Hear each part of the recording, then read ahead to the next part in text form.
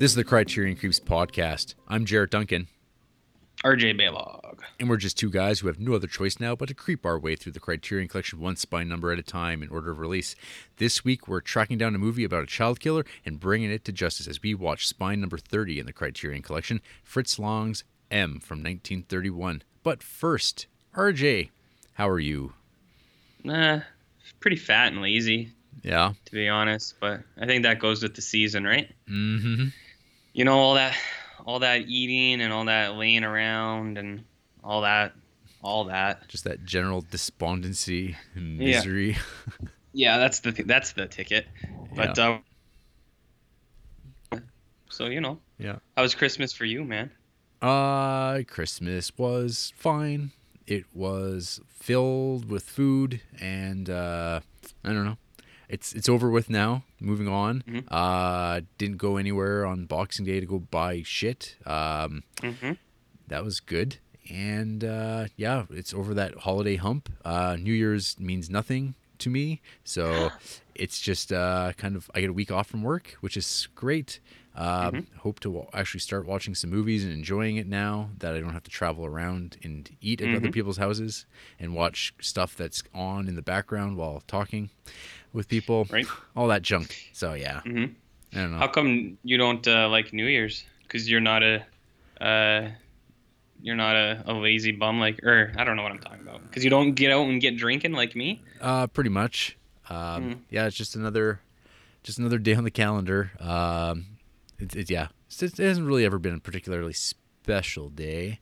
In my youth, I guess we would go out often and drink our faces off and be really sick the next day, but I've kind of grown past that period in my life. But yeah, so I don't even know what the plan is on that day other than I don't like to go out because everyone seems to lose their senses, go out of their minds and do stupid stuff. So they can't hurt me if I'm in my own home. Yeah, well, so you think. Yeah. But now I know your plan. Do you want to take a step back and get back into that phase? I'll take you out. I'll show you the seamy underbelly of the city. Yeah. No. Where bad decisions are made. Mm-hmm. I'm good. Okay. Well, hey, you can't say I didn't offer it. Mm-hmm. Yeah. So, and if I don't come back next week, you know what happened. Yeah, you disappeared. Yeah. Probably in a sewer somewhere. Mm-hmm. Yeah, so that's okay. Mm-hmm. Were you able to watch much in the way of movies since we last spoke in our soon-to-be classic episode covering Citizen Kane? The classic, the best episode yet, apart from maybe Walkabout, I think, as people would point out. No, not really. I watched one movie. I didn't do a whole lot of creeping for you because, busy. Yeah. With the schools. But I did watch one movie from this year even, Jarrett. Ooh. This is a new movie for you, man. Ooh. It was a Netflix deal. Ooh. Andrea threw it on, and I watched it in the background. Yeah. It was called Miss Stevens from 2016. It was okay. Mm-hmm. So this movie, first-time director, a lady named Julia Hart, who also wrote the movie. It was about a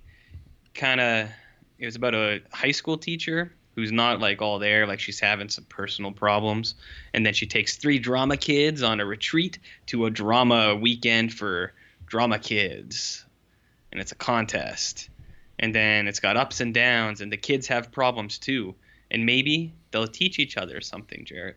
Oh, Maybe. yeah. There's not much to say about it. It was okay. I think it would appeal more to a younger audience, maybe kids who are in that same state, or maybe a mid to early life adult who is in that same state. I will say though that the first time director, Julia Hart, she did a pretty good job for first time. She knows what she's doing. Some very nice shots. Yeah. Things of that nature. It looked okay, but yeah, it's not very exciting or anything like that. But that's all I watched, man. So that's what you got. That's what I get. Well, I continued on from last episode, just keeping on watching those Christmas movies. I didn't get to Trading Places like I hoped. Maybe in the next couple days I will. But I did watch Home Alone for the first time in a long time. It's never been a movie that's really been near and dear to my heart in any way.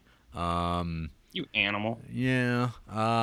So watched it, and I think my takeaway is that Daniel Stern has the best scream, particularly when he winds up with a tarantula on his face. Oh yeah. That bit is just funny, but for the most part, I don't know. It's fine. It's a movie. Oh my Yeah. goodness. That movie is almost perfect, Jarrett.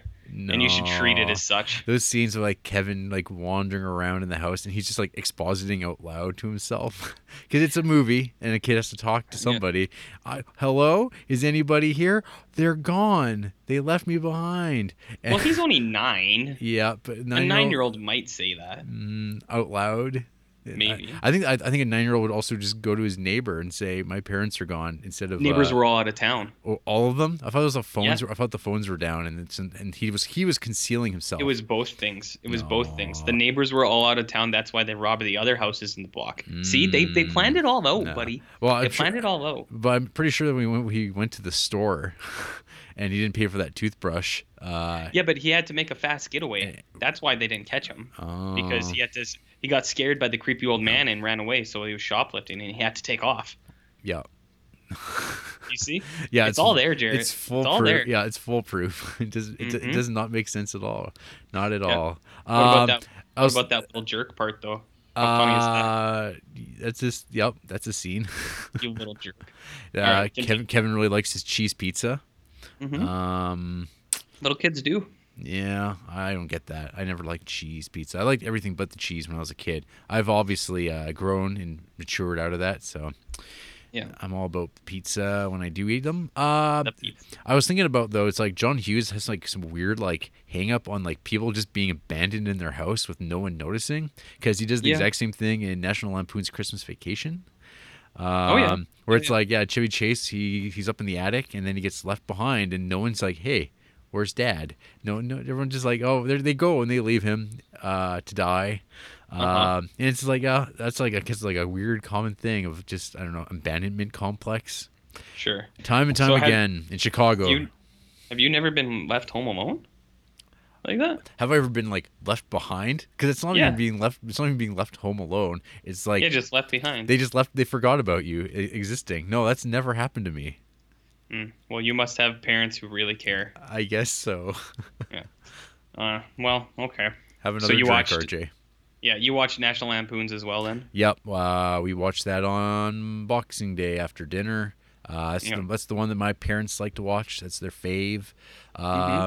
It's okay. Like I used to like it a lot more than I do now. But I mean, every time Cousin Eddie's around, I can't help but laugh. Randy Quaid's finest work. Oh, yeah. You love Randy Quaid in those movies. Do you know how those movies are connected? Like the vacation movies. See, I was Vacation to Home Alone. Sorry. The two movies you watched. off the top. Other than they're both set in Chicago. No. Chris Columbus was supposed to direct National Lampoons, and apparently he met Chevy Chase, and Chevy Chase was kind of a dink to him, so he left and he did Home Alone, and then Home Alone made all the money in the world. Oh, I'm sure that both do fairly well. I'm sure that Yeah. it didn't make all that upfront cash that Home Alone did, being like the freak like super hit that it was. But yeah, I'm sure it makes a couple bucks here or there. So yeah, Christmas Vacation. I've never actually seen like National Lampoon's Vacation or National Lampoon's European Vacation. So I feel like You've I seen should. Vegas though? I don't think so. There's like some weird event like in junior high where like all the kids who did well in school got to go to the movie mill and watch like whatever movie they wanted to go see. And I think like I can't remember, like I might be confusing the 2 years, but I think that the option was like Vegas Vacation or watching like 2 hours of Looney Tunes cartoons, and I opted. I was the only one who opted for the Looney Tunes, and that was awesome. Like that's like one of those like really great memories from my childhood. Just like watching Looney Tunes by myself in a theater for like 2 hours. And everyone else went to Vegas Vacation, and the response would be like, "Oh yeah, there's some tits in it." There like certainly is. yeah, because that's what junior high kids pick up on real quick. Tits. Well, I just brought it up because I was going to say I think that's the best one. That's got some good Randy Quaid action in it. Oh So yeah, because I'd skip Europe and I'd skip Vacation. I would just watch Vegas and then you'll be fine. Well, see, I think Vacation introduces Cousin Eddie. Yeah, it does. But I don't know. I wouldn't rank it up there. Anyways, doesn't matter. Yeah, I don't know. I'm always like, comedy's a weird thing where like you have to be really at the right place, right time, like when those movies come out for them to like click. Because my experience so far with it, going back and watching '80s comedies is more often than not they're not good. They don't hold up. But like the people who like watched them when they came out, they like love them unabashedly. I kind of feel like if I try to introduce somebody now to say Dumb and Dumber, they'd probably be like, "What the hell are you talking about? This is this is terrible." But to me, it's just like unimpeachable classic. Yeah, I agree with you. Yeah, I don't know, kids these days, right? Kids these days, and yeah, comedy. It's one of those weird things. '80s comedies in particular. There's like just some sheen to them that I just can't get through. There's some production stuff that they were doing at the time that I don't know. It doesn't hold up. But I also, when we were talking about Mickey Mouse's Christmas Carol, I was like suddenly of the mindset, like, hey, you know what? We were talking about these Christmas Carol movies. Maybe I should just keep watching these Christmas Carol movies and just map them all out for myself to see what's the best. So after that, we watched a Muppet Christmas Carol, which with Mr. Michael Caine. Yeah. He's definitely the worst Scrooge that I've seen of the five. That includes Scrooge McDuck. He just, I don't know. He just seems really not into the material at all. And I don't blame him because he's also working off of Muppets. Yeah. And so yeah, it's like a really interestingly shot movie. Like the cinematography is like actually really interesting. There's like even like weird Orson Welles like compositions. Yeah. Which I don't know. I guess when you're shooting puppet movies, you just kind of do something to like entertain yourself and like figure out how do we frame these things so they're obviously just guys like hands up their asses and moving around. But yeah, it was fine. But like, definitely like the weakest, I think, of the Christmas carols that I've seen. That's too bad. Yeah, I don't know. I like that movie, but I haven't watched it in many, many years. Yeah. I mean, do you think Michael Caine is like that because he's trying to be Scrooge, so he's just like really like, bleh? No, or is it just melees? He looks bored. Okay. There's just shots of him just like they'll just cut to like inset shots of him just looking at things and responding with his face, but he's like not particularly into what he's supposed to be reacting. I don't know if it's like he's going for subtle or not, but it's like he's in a Muppets movie. You don't do subtle. Sure. Can I ask you one more question and then I'll let you finish? Okay. If you could cast any actor to be in a Muppets Christmas Carol, acting off of those Muppets, who would it be? No idea. Man, I couldn't come up with an answer off the top of my head. It's too on the spot. Edit it in later. Werner Herzog. I don't know. Great, outstanding. Okay. So then I followed that up with Scrooge, starring Alistair Sim from 1951. I'm pretty sure I think that's my mom's favorite Christmas movie that doesn't really get popped in a lot because it is like a 1950s British production, so it is old and kind of stodgy, which has always been my memory of it, other than like the Alistair Sim performance. I remember being like really good. Like he's just like, that is his character, and watching it, like he's awesome. He's so great. And then like I start picking up on like weird details that like differ between all these movies, like just like the like scenes and dialogue that just like are dropped, from like the Disney version of this, like does not have a lot of nuance to it. It gets by for me on just like beautiful colors and beautiful animation. But it definitely is like the most simplified version of the story, and also at the end of the day, it's also trying to be a comedy because it's a cartoon, and that's sort of like Muppet Christmas Carol as well. Like it's so busy trying to be meta and also be a comedy, is that some of like the weird song and dance numbers kind of just don't work. Or like it's like at odds with like this story that I feel kind of personal about. Like I don't know, it's this idea of like changing a miserable rich person's mind like through supernatural means. It's kind of a weird story and so simplistic that one wishes that life were that easy. But it's not. Like, isn't that what Inception's about? Is it? Isn't that just a remake of A Christmas Carol? But with science. Yeah, just not at Christmas. Yeah, that's all. And Leonardo DiCaprio is all the ghosts. All the ghosts. All the ghosts. Yeah. Yeah. So yes, so Scrooge is like quite nice, but like it's too bad that the movie has like it's never really been given a lot of love in the restoration department. Like the only way to really watch it still are like kind of like top grade VHS quality, which isn't that amazing. Like all the DVDs that exist for it, Blu-rays, they just reproduce old bad reproductions. So Sure. that's a movie that needs some restoration, and maybe it'll like pop a lot more because it's like real. It seems like it would have really nice black and white cinematography, but. So it's tough to but it's like it's good. Like I mean, it's definitely there's a reason why it's held in such high regard. But we'll get to the best one after this. After that, the next morning, I was like, at this point now, I was like, okay, now I got to just keep watching Christmas Carol films. I came across this animated one from like 1971 that actually I think won Best Short Film. Or best short animated film, and it's just A Christmas Carol. The voice they got for Scrooge was Alistair Sim as well, but he's now 20 years. But he's now 20 years older, and he's like really old and tired, and doesn't seem super invested like he did in 1951. So he's definitely I don't know. He detracts from it for me, but it's got some really genuinely haunting imagery. Because there's always this thing with Jacob Marley when he shows up and he's got like the weird kind of bandage around his head that's tied up at the top, and so he's like, I don't understand what that was about. And so here it shows up again, but this time Jacob Marley undoes the knot, and then his jaw just drops down and his mouth's just stuck open permanently as he's talking. It's like, whoa. It's like, why? Oh. That's so gross. But it's just like, I guess it's like this exaggerated dislocated jaw, and like that it's like one of the things from being in the realm of like purgatory is like you're now just it's like it's this added, I don't know, jolt of like disfigurement in gothic horror, I think, that I totally I really liked a lot.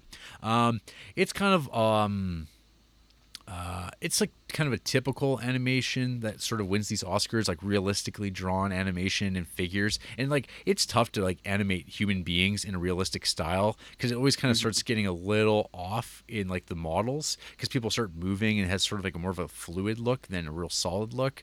I've never been a super fan of that animation style, but this definitely made up for the fact that it has some really nice like visuals that it comes up with. And then I watched the film that I shit on because I didn't know anything about it, the George C. Scott version of A Christmas Carol. Where I just went, it's a piece of crap. And you're like, really? And I'm like, no, I have no idea. I've never seen it. So I made it up to old George C. Scott this time. And it's actually one of the better Christmas Carol adaptations that I've seen. George C. Scott, he just shows up and he's excellent. But it's kind of weird because he's this American actor playing Scrooge in like a period piece in Victorian England, but everyone else is English except for him. And no, it doesn't matter. It's just George C. Scott doing himself, and it's like that's fine. I accept it. Maybe some purists might roll their eyes, but purists would also probably appreciate that. I think this is actually more like the most accurate adaptation of the original story. Like it's got pretty well, like I don't know, it's about a half hour longer than every other version because most are usually about like anywhere from 25 minutes to an hour and a half, and this is like almost 2 hours. So it has every like beat, I think, and it actually does the best job of like creating a convinced Scrooge that I've seen of the movies, because usually it seems like out of nowhere he wants to be a good person. That would be something I'd hold against like the Alistair Sim one. It seems like he just suddenly is like, oh no, I want to be a good guy now. I want to make up for all the bad I've done. And in this, like George C. Scott, he fights them all along the way. Every time like there's a good point made, he comes up with something else, and he's like calling them out on the fact that like when the ghost of Christmas Present starts throwing his words back at him. He's like, oh yeah, he actually says that, oh, you're going to throw my words back at me, huh? Well, that's real clever. And like he actually is resisting them, and so when he actually is finally won over, it's like a well-earned victory by the ghosts. Right. It's not just like, well, that's because it has to happen because that's what the story says. So that was nice. And then, so that was the end of my Christmas caroling for, I guess, maybe this year. I guess I've got the Jim Carrey starring Ma movie to go. I don't know really if I'm going to like that because that Robert Zemeckis Uncanny Valley stuff really doesn't appeal to me. But I guess I'll watch it, and I should probably watch that Patrick Stewart one. Get the big boys out. And I think there's even like a Vincent Price one too. There is. Yeah, there is. So maybe next Christmas, and and we'll continue this voyage. But the last thing I'll mention that I watched is I rewatched It's a Wonderful Life. Right. which just continues to remain like one of the best movies ever made. And I think it's incredible every time I watch it. It's a movie that I'm always intimidated rewatching because I'm always afraid that it's not going to hold up to what I remember it being. And usually it works out that no, it really is that great. I don't know. It's Frank Capra firing on all cylinders. Jimmy Stewart at his most charming, and like I mean, it has like the best like sort of humanist message about treating people right and things and like the goodness of humanity. It makes me cry, and Oh, you nerd. and no, it's amazing movie. It's wonderful, RJ. So they say. So they say. I'll- So they I'll see. claim. Yeah, we'll see about that. I'll rewatch that bad boy maybe next year, and I'll see if it holds up to your standards. Yeah, you'll challenge me on that. Yeah, that'll be you challenge me with movies like Salo and stuff like that. I'll go after It's a Wonderful Life because Yeah. that's what people really are interested in. That's right. Anyway, that's it for my creeping. RJ, have you any news to bring? Do I? I don't know. I heard something that I guess is somewhat fitting. Just as a throwaway, connected to Fritz Lang of the movie we watched tonight.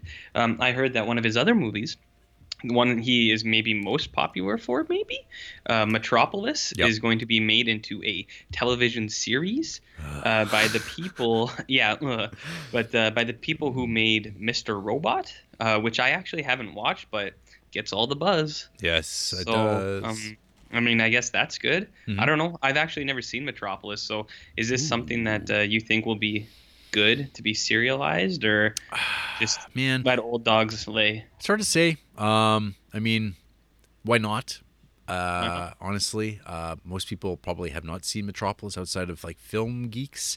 People are really into German expressionism, in Fritz Lang. So yeah, whatever. They're just gonna remake. Whatever. They're just gonna remake shit. So I mean, it's probably public domain, so they can just do whatever they want anyway. It sounds like Westworld worked out okay. I still haven't watched it. But so yeah, I don't know. It's just amazing, just like how much remade stuff gets made every week. It seems there's a new announcement, and we're Yes. here to keep you on track, folks. So you're in the Yep. know of when the next remade product is coming your way. Exactly. I just thought it was fitting. I was like, huh. Yeah, Well, we're talking about Fritz Lang anyways. Yeah, We might as exactly. well. No, it's Yeah. it's good timing. So I don't know. We'll see, I guess, right? Yeah. Well, hey, you know what? We've been talking about this, and maybe we should just do it. We folks are going to talk about our top films that we've watched for the first time in 2016.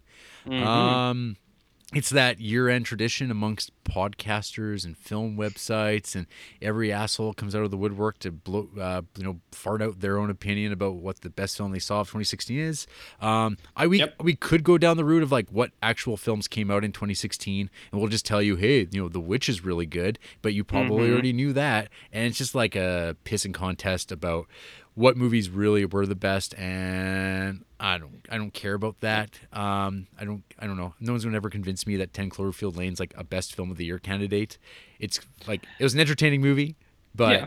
I mean the idea that it's like we have to make a list of that. So I think it would be far more insightful to just talk about the movies that we happened to see this year that people should probably watch. Absolutely. I think that makes more sense to me, too. Yeah, so it's like any movie from any year that we just happen to watch for the very first time are what we're going to be discussing. So I don't know. Do you have a particular order, RJ, to your list, or is it just kind of like a 5, 4, 3, 2, 1? Well, there's definitely a number one. Okay. And then there's definitely two tied for number two. And then there's definitely some other ones. Okay. So Well, I'll name the lower ones first, Okay, and then go. I'll get up to the best. yeah, we'll rotate. So we'll just say a number 5. What would be your number 5? So this goes way, way back, Jer. Yep. This is almost 365 days back. I watched this bad boy. Whoa. So I reached real far back for this one. And so I should mention also, the movies I picked for these aren't necessarily like, I didn't rate them 5 stars, but they were the ones I liked the most. I can rate movies objectively without giving my own input in them. So I can like a movie and still admit that, hey, yeah, maybe it's only like a 4 or a 4.5. Okay. All right. Okay. So this goes way back, Jer, to the year of 1987. And I believe this is one of your also favorite movies. And it stars our main man, Mickey Rourke. And he is playing a young Charles Bukowski in Oh, Barfly. yes. Did I surprise you with You that bad you boy? you did. Yeah, so I watched this close to my birthday last year, which is early in January, and so it's way back. But as I was scrolling this morning, because you told me about this Yeah, earlier, because we have a little bit of prep. People don't know that. a touch. Yeah, I don't want to give away how the sausage is made, but so I was scrolling back and I went way all the way down to the timeline in January, and I was like, oh, Barfly. I was like, I identify with that so much. Just sitting at a bar, being miserable and drinking and fighting with Sylvester Stallone's brother. It's the greatest time you can ever have. That is always the first thing that comes to my mind. I'm like, yeah, having a Frank fist fight Stallone. in the alley with Frank Stallone. Yep. Yeah. That's pretty much all the movie. It's just Mickey Rourke hanging out drinking, and a script written by Bukowski. So, Yep. uh, this is a favorite movie of roommate Scott's, Mm-hmm. and he had pushed it on me for a long time because he is a big Bukowski fan, and he was like, "You would really like this," and I was like, "All right." And you also pushed it on me Yeah. because you were like, "I heard you like man movies," and I was like, "Yeah." I do like man movies, so it served both purposes, and I watched it, and it was great. Yeah, no, So, I love Barfly. My friend Amanda introduced me to that movie years ago, and there was like the one night I think me and a couple of buddies came over to her place, and we were watching it, and we just like loved it. It's like it's hilarious in like it's kind of a dark scumball movie, but you can't oh like yeah. help but laugh at just like I don't know how scummy it is, and like how everyone's just like such a like a depressing waste of life, but in the best way Mhm. possible. Yeah, no, I think about that movie a lot. Yeah, yeah, Barfly. It's awesome. I co-sign on that, brother. Right on. Mm-hmm. Nice. Mm-hmm. So that's my number 5. Okay. Well, the way I did my list was I just kind of looked back at the movies I gave 5 stars to on my letterbox, the movies that like Oh, I liked the most this year. lame. And then there's like I rewatched a whole bunch of stuff, which gave me a bunch of 5-star stuff. But these are the movies that I only seen for the very first time. All right. So Lay it my on me. number 5, actually there's 3 criterions on this. So one day down the road we Ooh. will talk about them once more. So number 5 Exciting. for me is Umberto D. I don't know a lot about this movie Yeah, actually. so it's the Italian realist film directed by what's his name, Vittorio De Sica, who showed up in your fave, Blood for Dracula. Oh, nice. But it's a movie about an old pensioner and his dog, and it's just like him in like that post-war Italy, in the kind of reconstruction that's happening, and just like old men and old people in general, veterans. They've been left behind in a society that's pretty well in shambles. And it's just a story about survival and an old man trying to make the best that he can for him and his dog. And yeah, I'm no, seeing a it's trend here for you. yeah. So this movie is just yeah, it's just like amazing movie. It's one of those like always shows up in like best of lists, best films of all time lists. And I was always like, I'd watched this and Bicycle Thieves around the same time. And Bicycle Thieves I thought was okay, it's good, but Umberto Right. D like I was just like really floored by. I like I like emotional movies. I like to be moved. Oh, no way. But I like to be I like it to be genuine. I like it to be real. And Umberto D definitely brought that. Yeah, it's got an amazing ending. It's so sad. It's about him and the dog. I have one question for you. Yep. Is this an RJ movie? Oh, yes.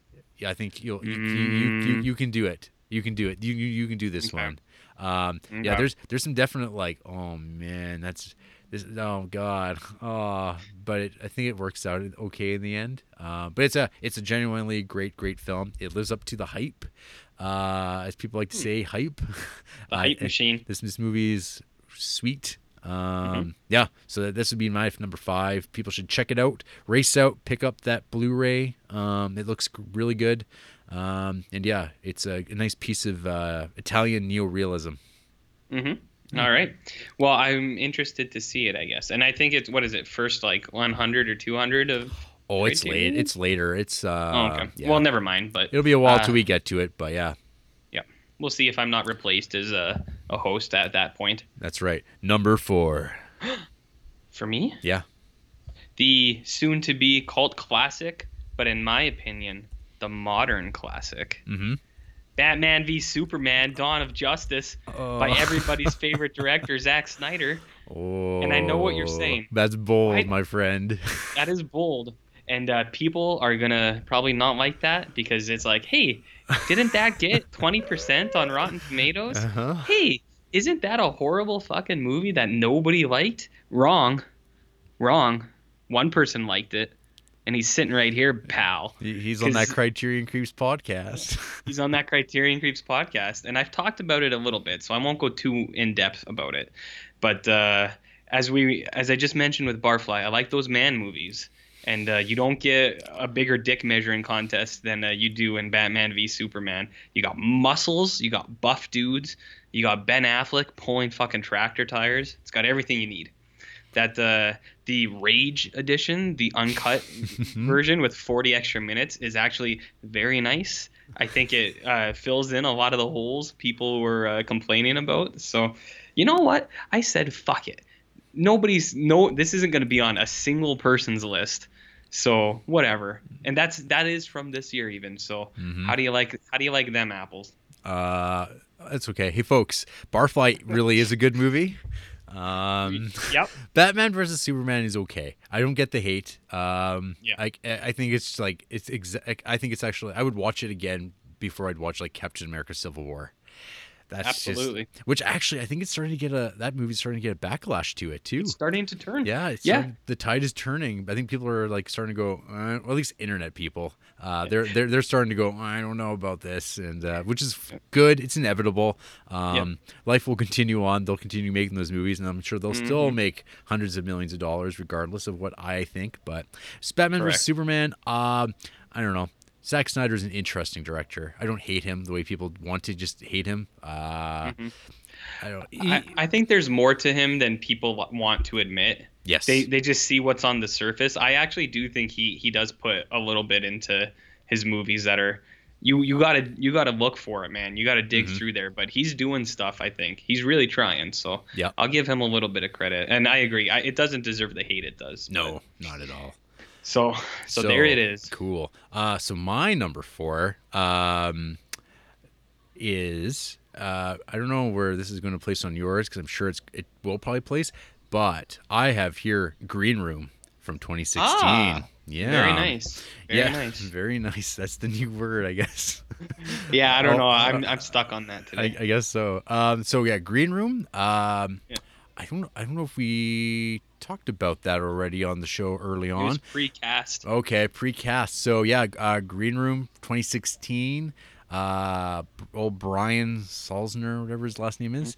He made this movie. He made that Blue Ruin, which that was the movie that like everyone talked so much about. I watched it. I thought it was good, solid movie, but nothing I'd ever really go to my way to see again. But Green Room, I don't know. I'm going off of like, I've only seen it once, and I'm going off of my theatrical experience of seeing it, and I thought it was just amazing. It's been a really long time since I went to a theater and had that like sweaty armpits, like really involved, forget that I'm watching a movie experience, where I'm just like caught up in the action and really like pumped up and like ready for the next scene to happen. That never happens. Yeah, I mean, it's weird because like, I feel like Green Room has like this weird thing where it's like, I think it's like gets overhyped for people and people go in and they go, oh, that's it. And then they're kind of like, they shrug their shoulders, but like, I don't know. I like everything in there is for me, I guess, at the same time. I'm always like drawn to these movies about like neo-Nazis and like, I don't know, I find it's like a really weird subculture. And so when it gets, and it's like when that stuff shows up in movies, I'm always like, well, usually it's done badly. Where it's like, I think it's like, oh, they're weird, like kind of like real villains.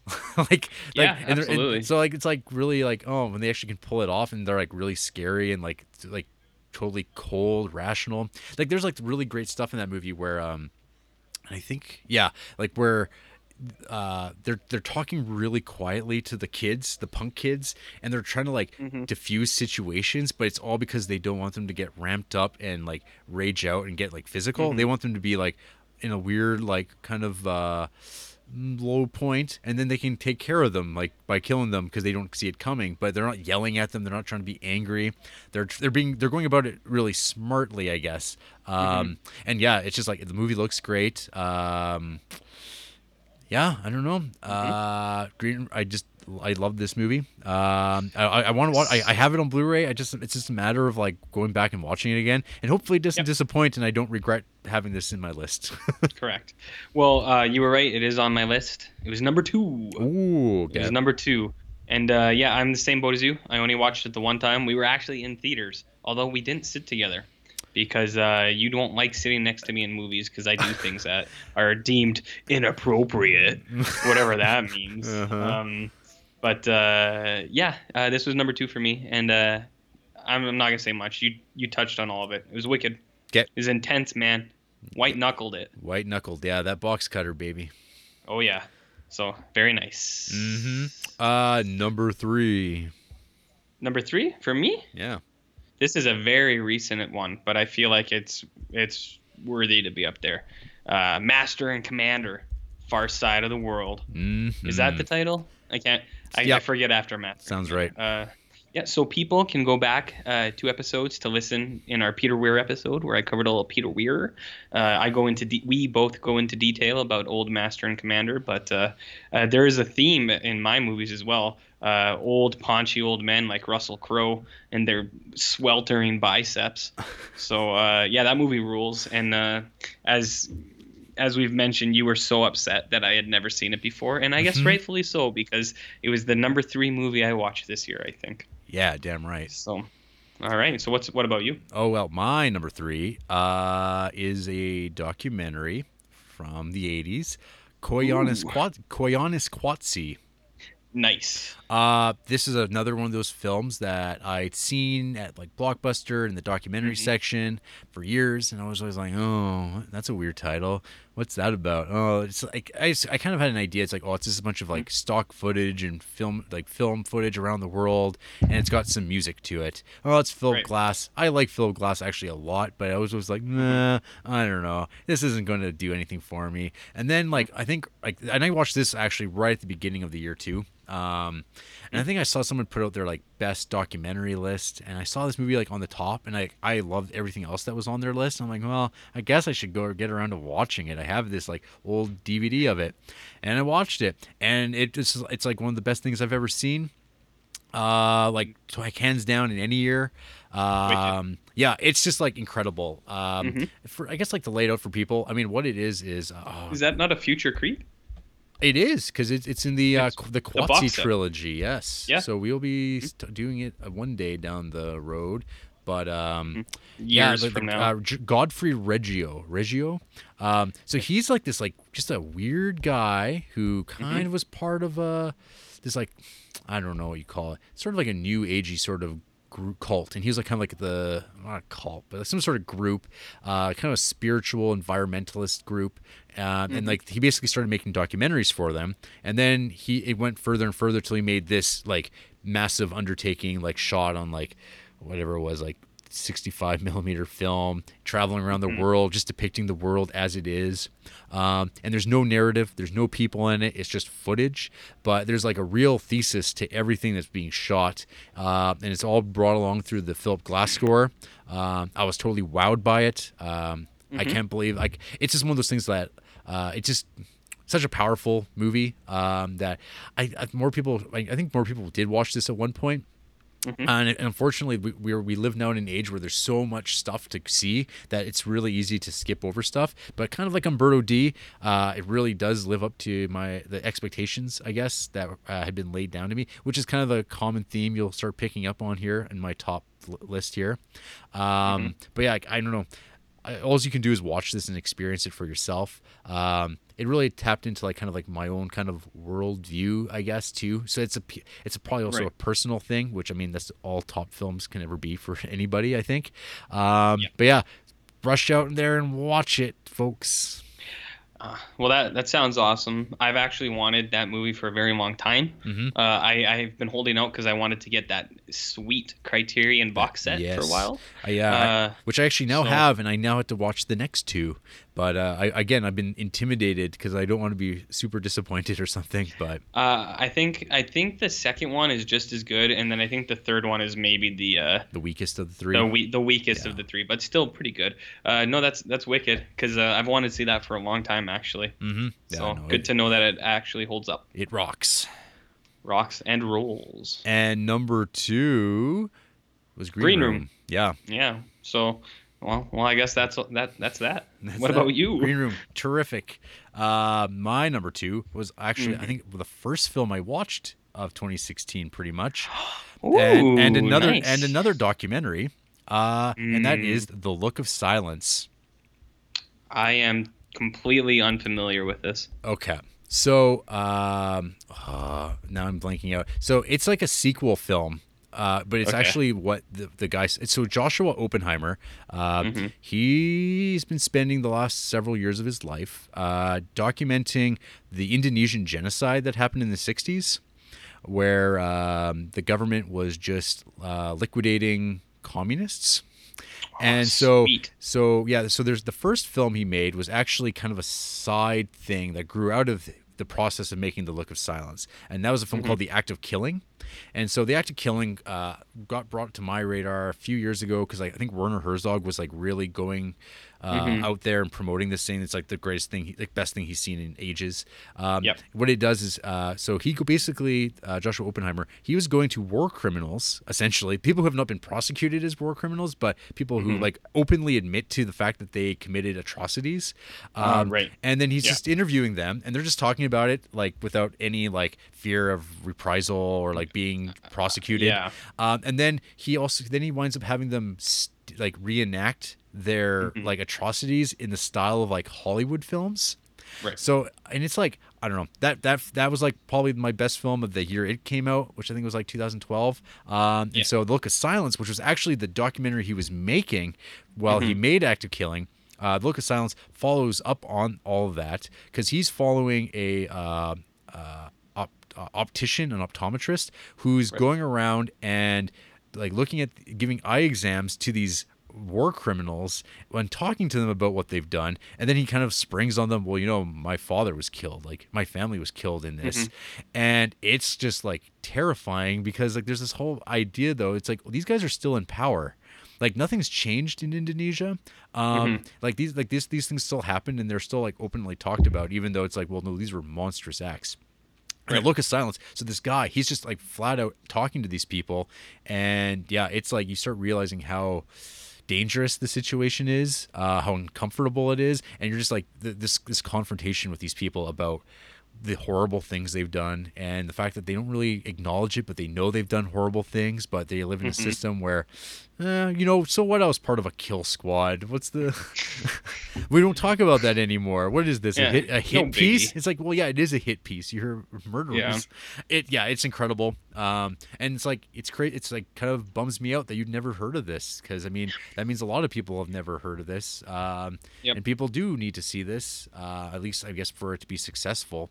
But I mean, Joshua Oppenheimer's 2 documentaries, Act of Killing, Look of Silence, are both like must watches, I think, of the last 20 years. So, Well, I know of The Act of Killing. Yeah. Because it had that Oscar buzz. yes. But no, I never heard of this. It sounds really good though. So Yeah, why don't you just slip it my way? And I'll give it a watch. Yeah, it's a Draft House release too, both of those. So Ooh. yeah, so it got hit some promotion, but it seems like stuff can die out really quick amongst, you know, Star Wars buzz and remake buzz. And Star Wars remakes and Marvel movies. How does anything else ever get made? That's right. Yeah. And so that brings us to number 1. Are you ready for this? I am. This one goes a little bit back too. I'm reaching here. Yep. So I was thinking about this long and hard, and I was looking at all the movies that I still think about now, So in the entire year, it's like, man, I would watch that right now. Throw that fucker on. Yeah. This is my number one movie, and it actually, the lead actor in this movie has a brief cameo in my number four pick, Batman v Superman. Do you know who I'm talking about? There's a lot of brief cameos, but yeah. it's actually one that has a point to the story. So that is Mr. Kevin Costner. And my number one pick is JFK, the Oliver Stone jam from 1991. Yep. Hot damn. Hot damn. Hot cheese soup, baby. That's how I would describe this movie. Hot cheese soup. Yeah. So I had never seen JFK. Mm-hmm. And you had pushed it on to me because I was trying to get you to read the Stephen King book, 11/22/63, which I think is his best book. That book is absolutely amazing, and I think Stephen King put as much work into that as Oliver Stone did into this movie. Because like after I've read more Stephen King, going into his older books, he talks about JFK all the fucking time. So like it was like a really big thing to him, and he really details it. And so I think I was selling that to you, and you're like, what about Oliver Stone's JFK? And I was like, I've never seen that. And you're like, what are you like, what the fuck? Because it was just like with Master and Commander, it's like, what are you fucking kidding? I was like, no. I was like, isn't it like 4 hours long? And it's like, yeah. Yeah, it is. But you know the crazy thing about JFK? That movie just flies by.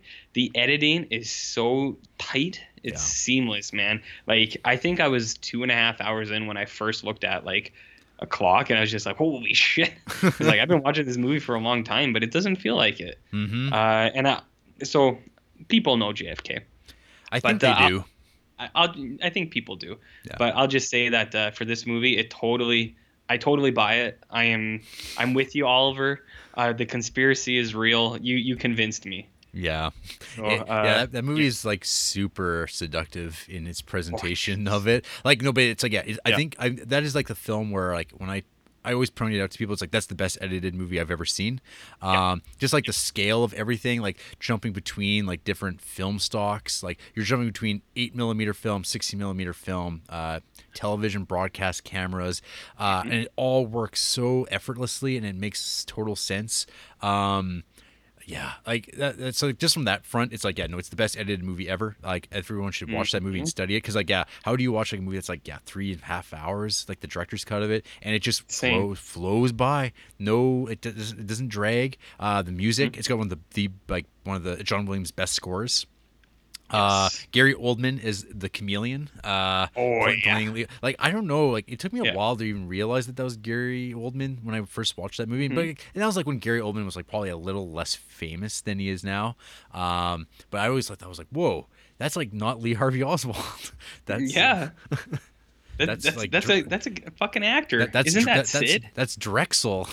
Drexel from True Romance. That's Sid of Sid and Nancy fame. Yeah. No. JFK. It's like that's like probably my top 20 movies ever. And I think it's insane that like people shit on Oliver Stone. They're out of their minds. Like he basically gets a pass for life because he made Platoon and JFK. And like even like his like not so great movies like The Doors, like that movie's like when I watched that this year, I was like, wow, like Oliver Stone is so good at his job. Or like even like Nixon is like Nixon's like sort of like the messier version of JFK, but it's still good. I dig the movie, but I'm a big Richard Nixon mark. I will watch anything with Richard Nixon as a character in it. He's like my UFOs. No, I agree with you too. I think people do shit on Oliver Stone, and like there's some movies of his I don't like. I'm not really a fan of Natural Born Killers. Oh, I'm neither. I don't get why that movie's so big. But you know what movie of Oliver Stone's that I fucking love? Your buddy Al Pacino, Any Given Sunday. That movie is so fucking good, man. I love that movie. Really? I think it's because I played football for so long. I identify with it, and you got LT in there, and oh god, it's so good. Willie Beeman, he keeps the ladies creaming. Jarrett, don't ever forget that. Oh, I saw that in theater with Bobby, the football lover, and and Steve. Oh yeah, they love their football. And Did they eat it up too? I think they. I don't know if they did actually. They're more like they like their Varsity Blues. Lighter, yeah, they like their lighter football comedies. Like I don't even know if Bobby's actually seen like Friday Night Lights or anything like that. But that's too bad. But no, he. We remember we all went to that, and like I was like at that point I was like really into Oliver Stone, and I watched it, and I was like, this is a bit too like too much excess. Like the things he's been accused of ever since Natural Born Killers and U-Turn and stuff, where it's just like too much, and like it's just like ridiculous. And like I at that point like I knew nothing about football. Like everything I've ever learned about football was from playing Madden games. And then no, seriously, because like I know that's a lot of people are like that. I'll say this because I played professionally with LL Cool J. That is exactly how it is. Right. So he nailed it. The excess, The excess. No, I love that fucking movie. It has the absolute best sports movie pep talk in sports movie history. People will say like maybe Billy Bob's from Friday Night Lights, or I don't know, something from Mystery Alaska or some shit like that. But Friday Night Lights has the best. Al Pacino's halftime talk, it's the tits, man. The tits. But I like Oliver Stone, and anyone who's seen JFK, I think has to like if they don't like it, they're just kidding themselves. Oh yeah. Yeah, or if you're not like moved and like frustrated when watching Platoon at the scene, man, I don't know what's wrong with you. Yeah, exactly. Well, my number one is a Criterion film that I'd always heard about and was intimidated as hell to watch, and I finally sat down and I watched the 6-hour television supercut of it, and that is Fanny and Alexander. Fucking right. From Mr. Bergman. I'm glad you did it, man. Yeah. No, that movie is amazing. Like it just it looks amazing. It's got so much packed into it. It's literally one of those movies that like I wanted it to keep going, which is crazy to say for a movie that's 6 hours long. Like I couldn't wait for more. It's got like that middle chapter with his Lutheran stepfather is like one of the greatest screen villains of all time. Yeah, no, like I think that movie is like such a masterpiece. Yes. I think it's his best movie. I'm pretty sure it is his best movie, better than Seventh Seal or whatever. Like it's incredible. I think about that movie a lot. I think people should rip that movie off more in all the right ways. Like why not? Like rip off the best, I guess. So, but I think a lot of people are maybe turned off by the fact that it's like, oh, I have to watch a 6-hour long cut of it, and like, that's the only way to do it. Like, get over it. I couldn't imagine watching that movie with like 2 hours out of it. Like, there's just so much packed in there. So actually, I have to correct myself. I've seen that movie. I think I said on the show one time that I had watched the long version, which is not true. I watched the middle version because roommate Scott has the pack and has the 3 versions of it. I think we watched the middle one, like the second longest, but not the very long one. So I can't actually speak to the copy you've seen because it had like an hour or 2 more footage, but the one I watched was super good. So yeah, I'm glad you watched it because well, I guess you're like a super freak. You watch stuff like that, but you're totally right. It's like when I try to give people 11/22/63, the Stephen King book, and I give it to them, and they look at how huge it is, and like I've had people literally just give it back, and they're like, no, they're like, I'm not gonna read that fucking thing. It'd be like, hey, want to watch this 6-hour movie? No, no. So no, that's very good. Very nice. Very nice. Yeah. No. Yeah. Total classic. Best movie I saw this year. And I'm glad that it's met with a film of equal caliber in JFK. You would have been a little bit not as impressed if my number one pick was BVS. Well, I would have told you to fuck yourself. BVS DOJ. Yeah. Yeah. That's in that honorable. That's like an honorable mention, man. Yeah, I know, but you know what? Fuck it. I don't care. Fuck it. It's your list. Other than that, I would have put in like maybe Roar, that movie with the lions. Oh, Roar. Yes. Yeah. So that's my one honorable mention is Roar with the lions. So. Oh yeah, Roar is sweet. That's like the perfect RJ movie. Yeah, we can talk. I think I might watch that again one day. But if anyone's unfamiliar, you know how I feel about animals, and that movie is 2 hours of fucking animals taking it out on people. So Taking it is people just for down. real, for Yeah. real, like just lions and tigers and shit, just actually mauling people, which Yeah. is pretty wicked. Yeah, that movie's reckless, and that's what's so Yeah. wonderful about it. Like, it's just like it's not a good movie or anything like that, but man, No, it's just it's so fun to watch. You're like, hmm, get him, lion, get him. bite that guy's ass. Gosh, you know, So I'm much fun. I'm looking through possible honorable mentions. I guess I would throw out there. Actually, there's a lot of really good movies that just don't make Mhm. quite the cut. But I mean, for another film from this year, OJ Made in America, the documentary Oh, series, that was really good stuff. was that better than the FX one? The television The show itself, TV? Yeah, the one with yeah, Cuba? yeah, it's Oh, it's okay. it's it's better than that. Because I thought that was pretty good. Yeah, no, it's good too. I liked it. I mean, once you get past like distractingly hilarious makeup on John Travolta and stuff, Yeah. yeah, no, I thought that show was like way better than it had any right to be. Like for Right. instance, that's a show that if you had brought up on a news segment on our podcast, I would have been like, "Ugh, I'm not looking forward to that at all." And then it turned out, no, that show Hmm. actually was pretty good. But yeah, OJ Made in America, 7.5 hours long. Whew. It was like original. I guess it's like counts as one movie because it's like it was released at Sundance and was Yeah. viewed in one go, which is nuts. But I watched obviously the version that aired as 30 for 30 after the fact, Mm-hmm. and it like actually did a really great job of explaining what O.J. Simpson was and what he meant to people before he murdered anybody. Because like to me, like when it happened, like when I was a kid, like in that 93, 94 era. I was just like, who's OJ Simpson? Like, I wasn't a football Hmm. person. I had no idea. And then it's like, oh, he was in the Naked Gun TV like, movies and stuff. And I went, oh, I haven't even seen those. And then I'd go and watch those because OJ Simpson, the accused murderer, was in them. But Yep. I had no idea about his football career. So this documentary did an excellent job of laying out like the run that he made Hmm. that like made him like this like sports icon, his like history, who he was. And then they did an entire part, I think like episode 4 is just about the murder, which like it was probably the most redundant because I just watched the TV show, the the fictional version of it, I guess.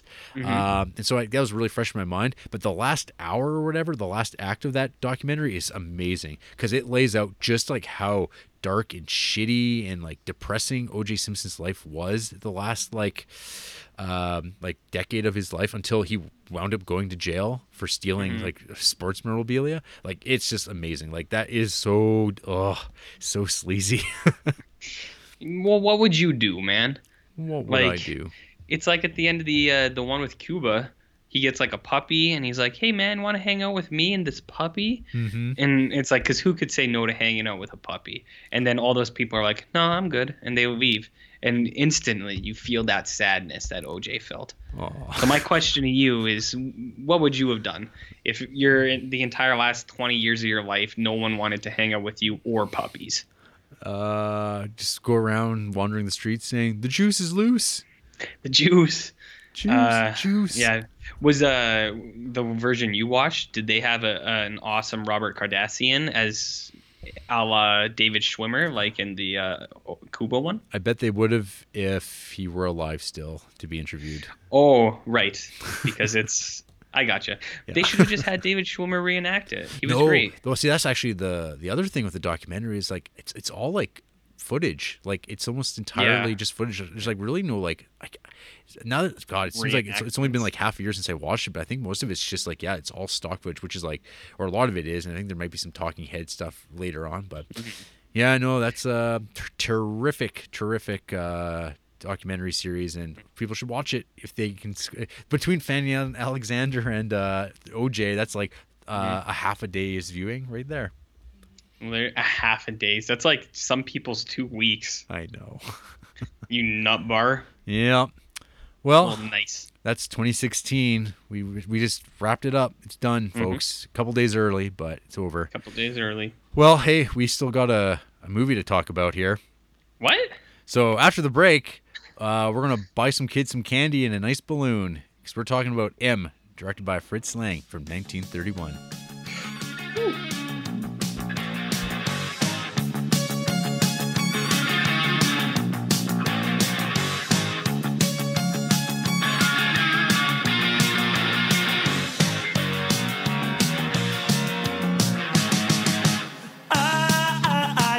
Little girls, they make me feel so good. I love little girls, they make me feel so bad. When they're around, they make me feel like I'm the only guy in town. I love little girls, they make me feel so good. They don't care if I'm a one-way mirror, or that I'm frightened by my cold exterior. They don't ask me questions. They don't want to scold me.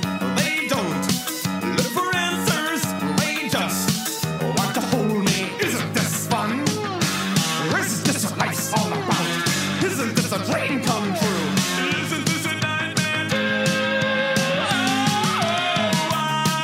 I love little girls, they make me feel so good. I love little girls, they make me feel so bad. When they're around, they make me feel like I'm the only guy in town. I love little girls, they make me feel so good. They don't care about my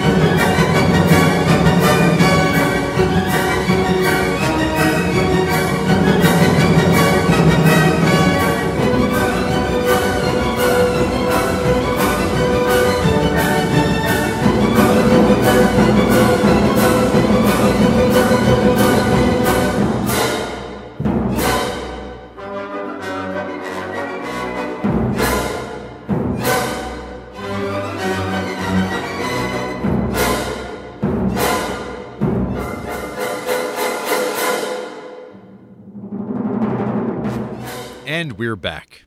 And we're talking about M, directed by Fritz Lang from 1931. A bit of a run through here. This is a film about a child killer in Berlin in 1931. Based kind of on a true story of a serial killer by the name of Peter Kürtzen. But Fritz Lang would deny this, but then like later on would confirm this. Fritz Lang is kind of a questionable source in general. But so anyway, for the last 8 months in Berlin, an unknown man has been going around killing children. And sometimes the bodies are found, sometimes they're not. And we don't know what he's doing to these children, but it's left to our imaginations. The police are kind of running out of leads. They're just basically targeting organized crime, hoping to shake something loose, just to act like they're doing something in the face of public scrutiny. People are freaking out. They're seeing men near children, and they assume the worst and are just like, I don't know, full mob mentality, wild crowd mode. So the police are just, again, targeting the underground, racketeering, gambling, all the usual hot spots.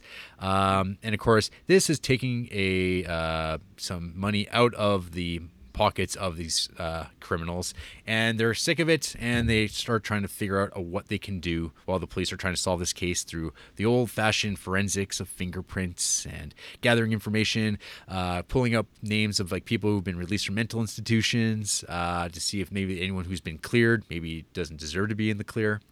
And the criminals come up with an idea of essentially a beggar surveillance system, basically using what the film doesn't really underline, which is basically World War I veterans who are crippled and iterant, and they're just like, they have nothing else better to do, but they're going to be paid off. And hey, if you help us find the killer, we're going to give you $1,500, that type of thing. This gambit actually does pay off, as one particular beggar who sold a balloon to Mr. Hans Beckert, played by Peter Lorre, to him and a little girl that Elise Blackman, I think her name was. He sold him to her while whistling a familiar tune, which is a Halls of the Mountain King. He hears it, and this leads to a chase sequence, a cat and mouse-ish kind of thing, where he's being followed.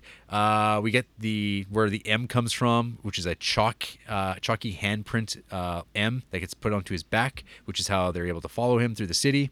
Around the same time, the police have cracked the case. They've got a lead going to Beckert's house while he was away, realizing that he's been writing these notes from there, and he fits the same cigarettes that he was smoking there.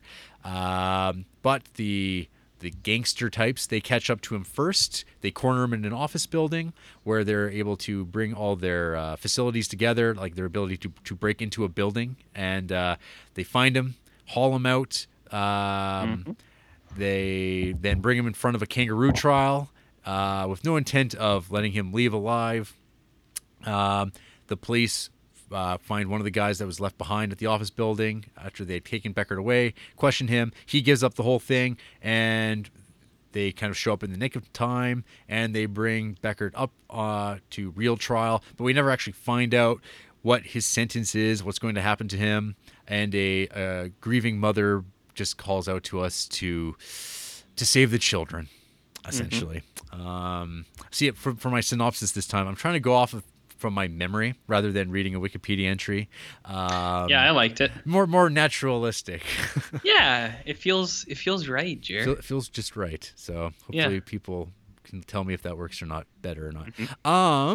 So first thing I'll say about this film is that it's the earliest film so far we've watched in our creep, as it goes back to 1931. The most previous oldest movie we watched was actually the first film we watched, which was Grand Illusion, which was 1938. I thought Spinal Tap was before that. Oh, from what, 1911? Oh, shit. Nice. Yeah. So I've seen this movie a few times. I rented it on video way back when from the library because it just sounds awesome. It's like kind of that just outside of the German Expressionist period. I'd always heard of this Fritz Lang character who made this movie Metropolis, this crazy sci-fi movie. And Peter Lorre, like I think I mentioned last week, talking about like being a kid, being drawn into like weird looking dudes. Peter Lorre fits into that. He's like, if you had to, I mean, I think as a kid I was drawn to him because I would like to draw a picture of him because he's like bulgy-eyed, round-faced. He's got this weird voice, and it's like I thought he was wicked, like him and Vincent Price. Like they like went hand in hand, and they even did those Roger Corman movies together. There's like The Raven or whatever. So I always thought he was really neat. So I rented this on VHS, and it turns out I learned actually watching one of the special features on this Blu-ray that what I watched was a English recut of the film, because it actually opens up with an opening title credit sequence where it's like the hand with the M on it, but it has like an actual opening credit scenes with like the credits of the actors, and it's all with the Halls of the Mountain King music playing over top of it, and then the movie starts. It's very like weird because I totally forgot about that till I was watching this little thing on the history of the physical history of M and like its different edits and whatnot.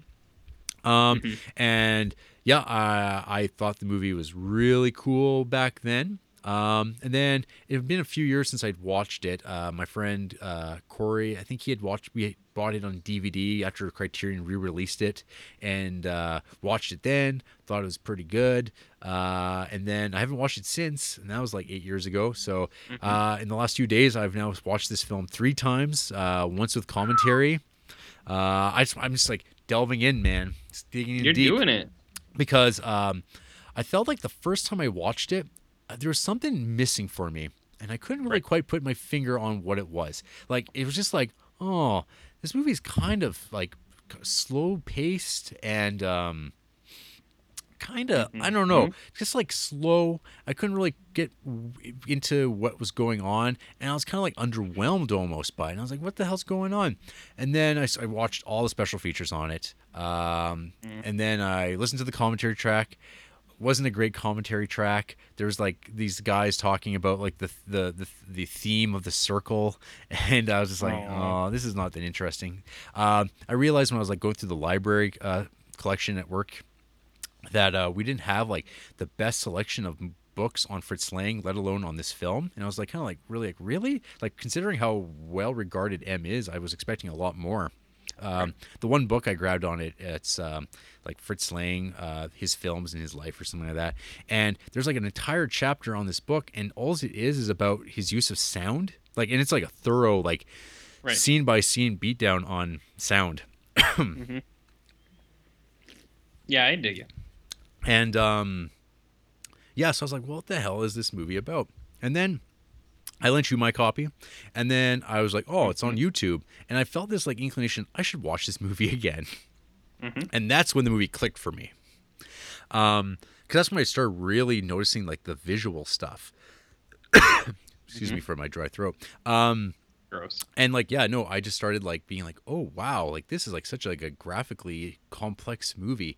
They use of like hands and like weird like close-ups and documentation and faces.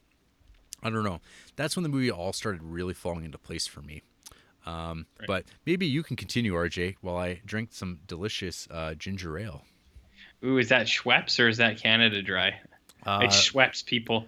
False Schweppes. alarm. It was not Canada Dry. Yeah, Diet Ginger Ale Schweppes, yes. So lame, Jarrett. So my thoughts on this movie. I'd never seen it before. And as you've mentioned before, we have had a dry spell. Well, I have a dry spell of movies that I did not like, movies that were not good. And I can say that now, finally, we are back to fucking good movies. Finally. After like 4 or 5 movies that I just hated. Well, not hated, but I was like, why are any of these movies in here? Underwhelmed. I was watching this and I was immediately sucked in. I was like, fucking right. I was like, this looks amazing. You see it right at the start where like this whole movie has it, but I noticed right away like his long static shots where it's just like stills of things, and it really comes through really well at the start when you see the first kid get abducted, and then it shows like the mother setting the table and stuff, and then you just have like a 10-second shot of like the empty plate in the chair, and then the 10-second shot of like an empty hallway, and then like the old like wherever he took the kid, you have an empty shot of that as well. Like, well, you get the fucking great. You get the field shot, and then the ball rolls out from behind the bushes, and then it cuts to the balloon caught in the like electrical tower and just blows away. And it's like a weird, no, it's pretty excellent opening sequence, and there's no sound. And like, it's awesome. Yeah, that's the other thing. Like what you were saying with the sound, that was one thing I noticed a lot too. Is it cuts a lot to like almost silent film because there's just no sound at all. It does it a couple times, and it's so effective. Like I wish people did that now. Yeah, well, so this is Fritz Lang's first sound movie. Yeah, that's what I thought. Yeah, he resisted it for because when he made it's like Woman in the Moon, that like they wanted him to make it a sound movie because like by that point, like that's like 1929, 1930, sound was available. They're like, yeah, you got to do that because that's what people are paying to see. And he was like, no, I don't want to do it. Like he was like old school, right? Like he'd been making movies for the last like 15 years, and he's like, I don't want to give that up. So So that movie didn't do well, and so finally, I guess with M, he's like, "Fine, I'm gonna make a movie about a child killer, Yeah. and it's gonna have Yeah. sound."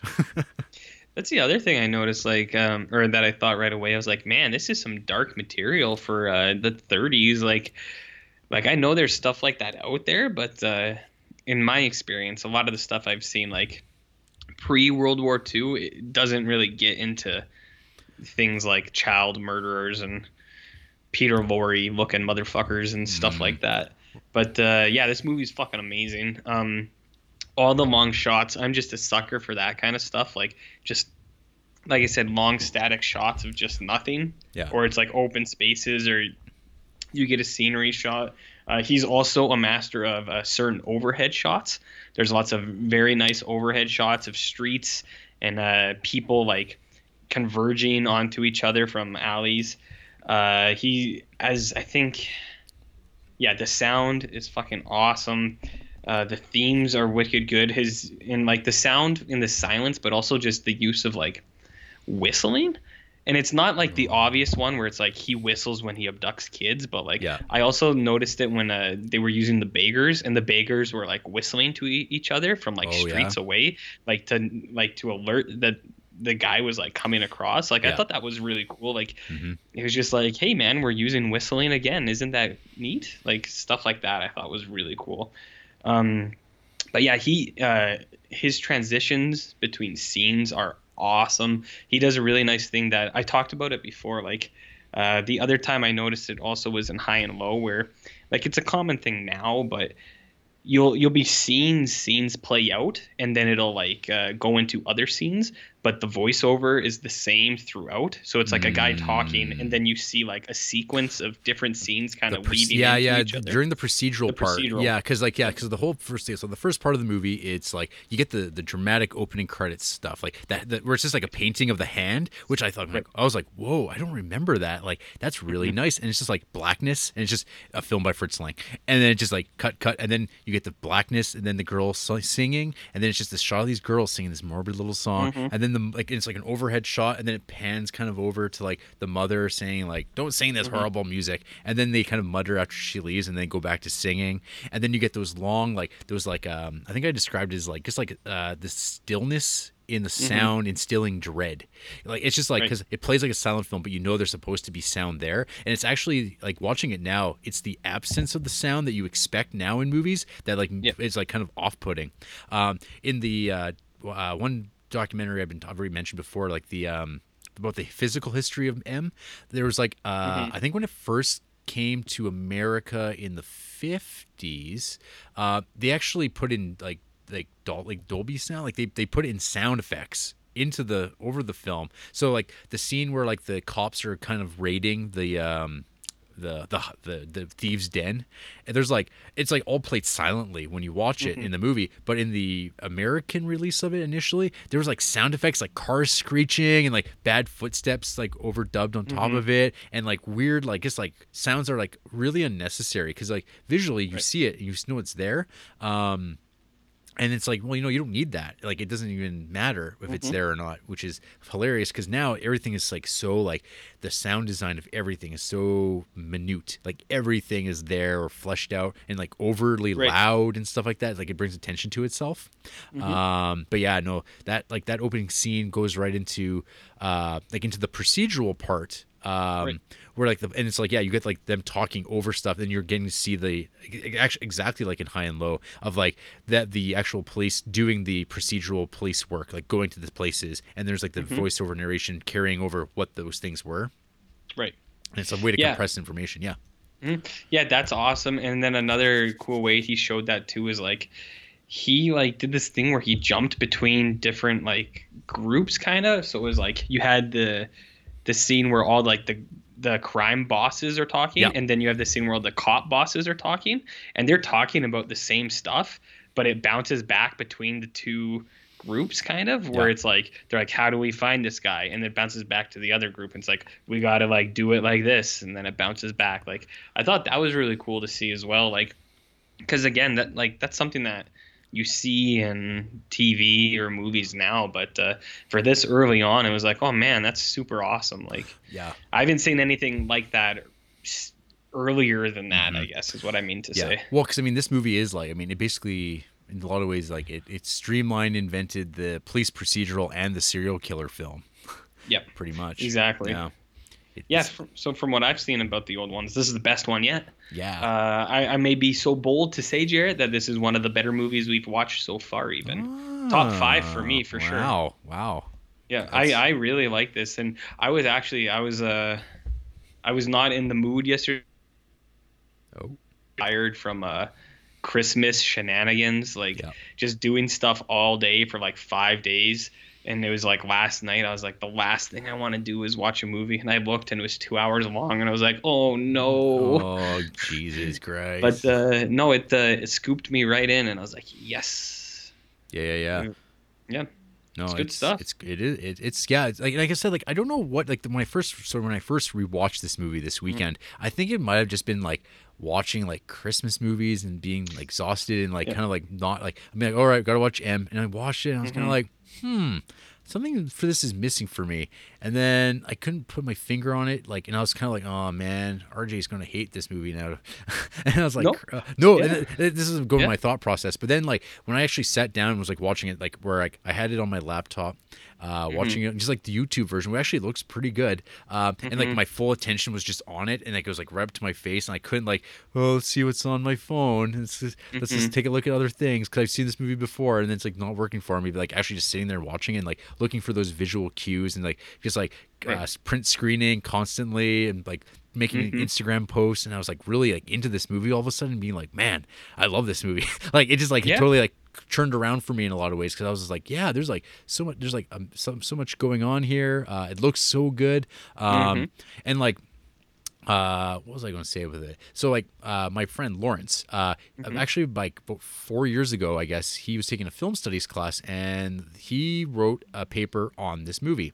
And because I was talking to him about this, seeing like, man, there's really not much written about this movie, and I'm kind of like bummed out by it. And he's like, well, I'll send you what I've got. And I read his paper, and it's actually like one of the better things I've read about it, because he just talks about how it's like, this is like a really pessimistic movie. And like that goes back to what you were saying, like, man, this movie's like fairly dark for what it is. Because I mean, like, there's no answers in this film.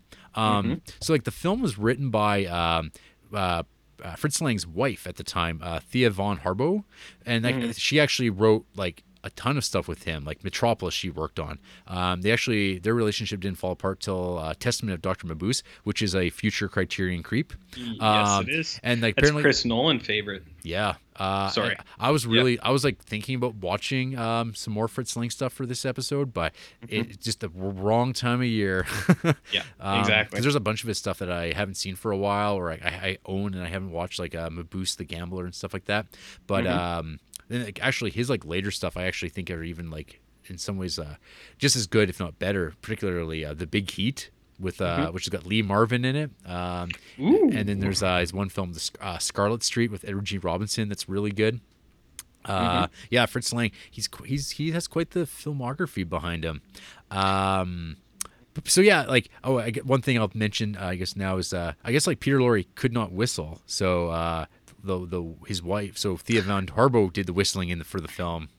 I noticed that. You can tell like if you actually are looking at his lips. I don't know why, I just did, like whenever I heard the listening, or with the whistling, I looked at his lips. I was like, I wonder if he's really doing that. And then you can tell like he's trying to, but it's not totally in sync. But no, you're totally right about the pessimistic stuff. Like I was also thinking like it's neat that they like, it's not like an examination of mental illness, but they're actually talking about this shit. And like people even today like don't acknowledge mental illness in like the way that it should be. Like, you know what I mean? Like compulsion, and like just like he like his whole like plea at the end, he's like, I can't help it. He's like, I don't want to do these things, but I have to.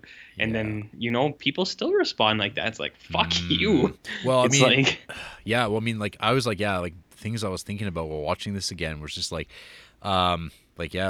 basically pedophilia fears and stuff like that. I mean, it's like this step below child killing, but we kind of know in this movie that there was probably some sex acts also occurring, because generally they're not isolated. It's not like in a Nightmare on Elm Street where it's like he's just a kid killer. He doesn't touch them until later on in the modern remake or whatever.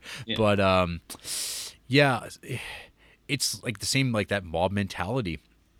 I mean, in our own backyard, there was like this like horrific attack on like a woman, and like, Yep. like, and so I guess I'm jumping ahead here, but so there was I also watched the M remake from 1951. There's a remake. There's an American remake of it Ugh. called M.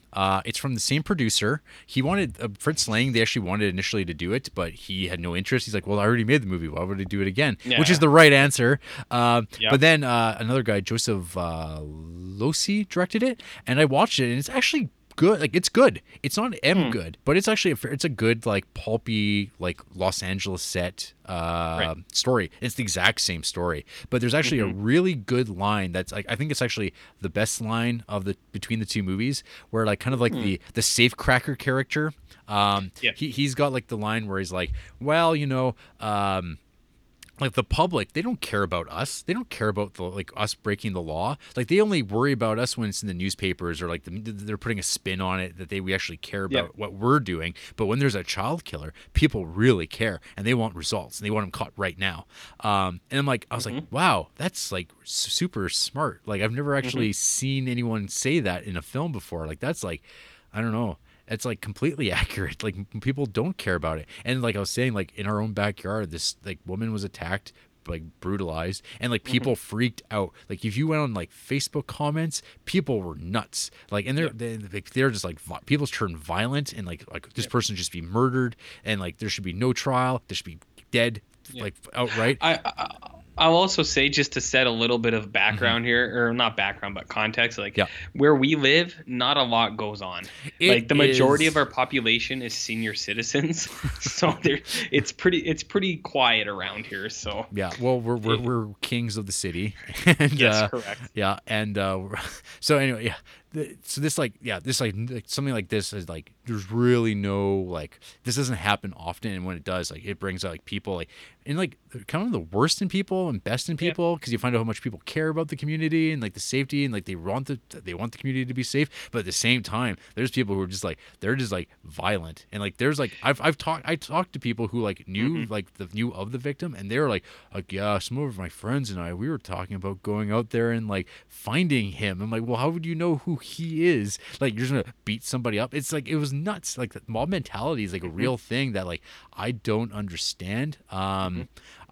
But yeah, so in this film, I mean, it depicts like there's no answers in this film. I mean, there's like no solution. Like, the film like ends itself before, other than like, we have to think about the children. Like, we have to, like, that woman's like call at the end.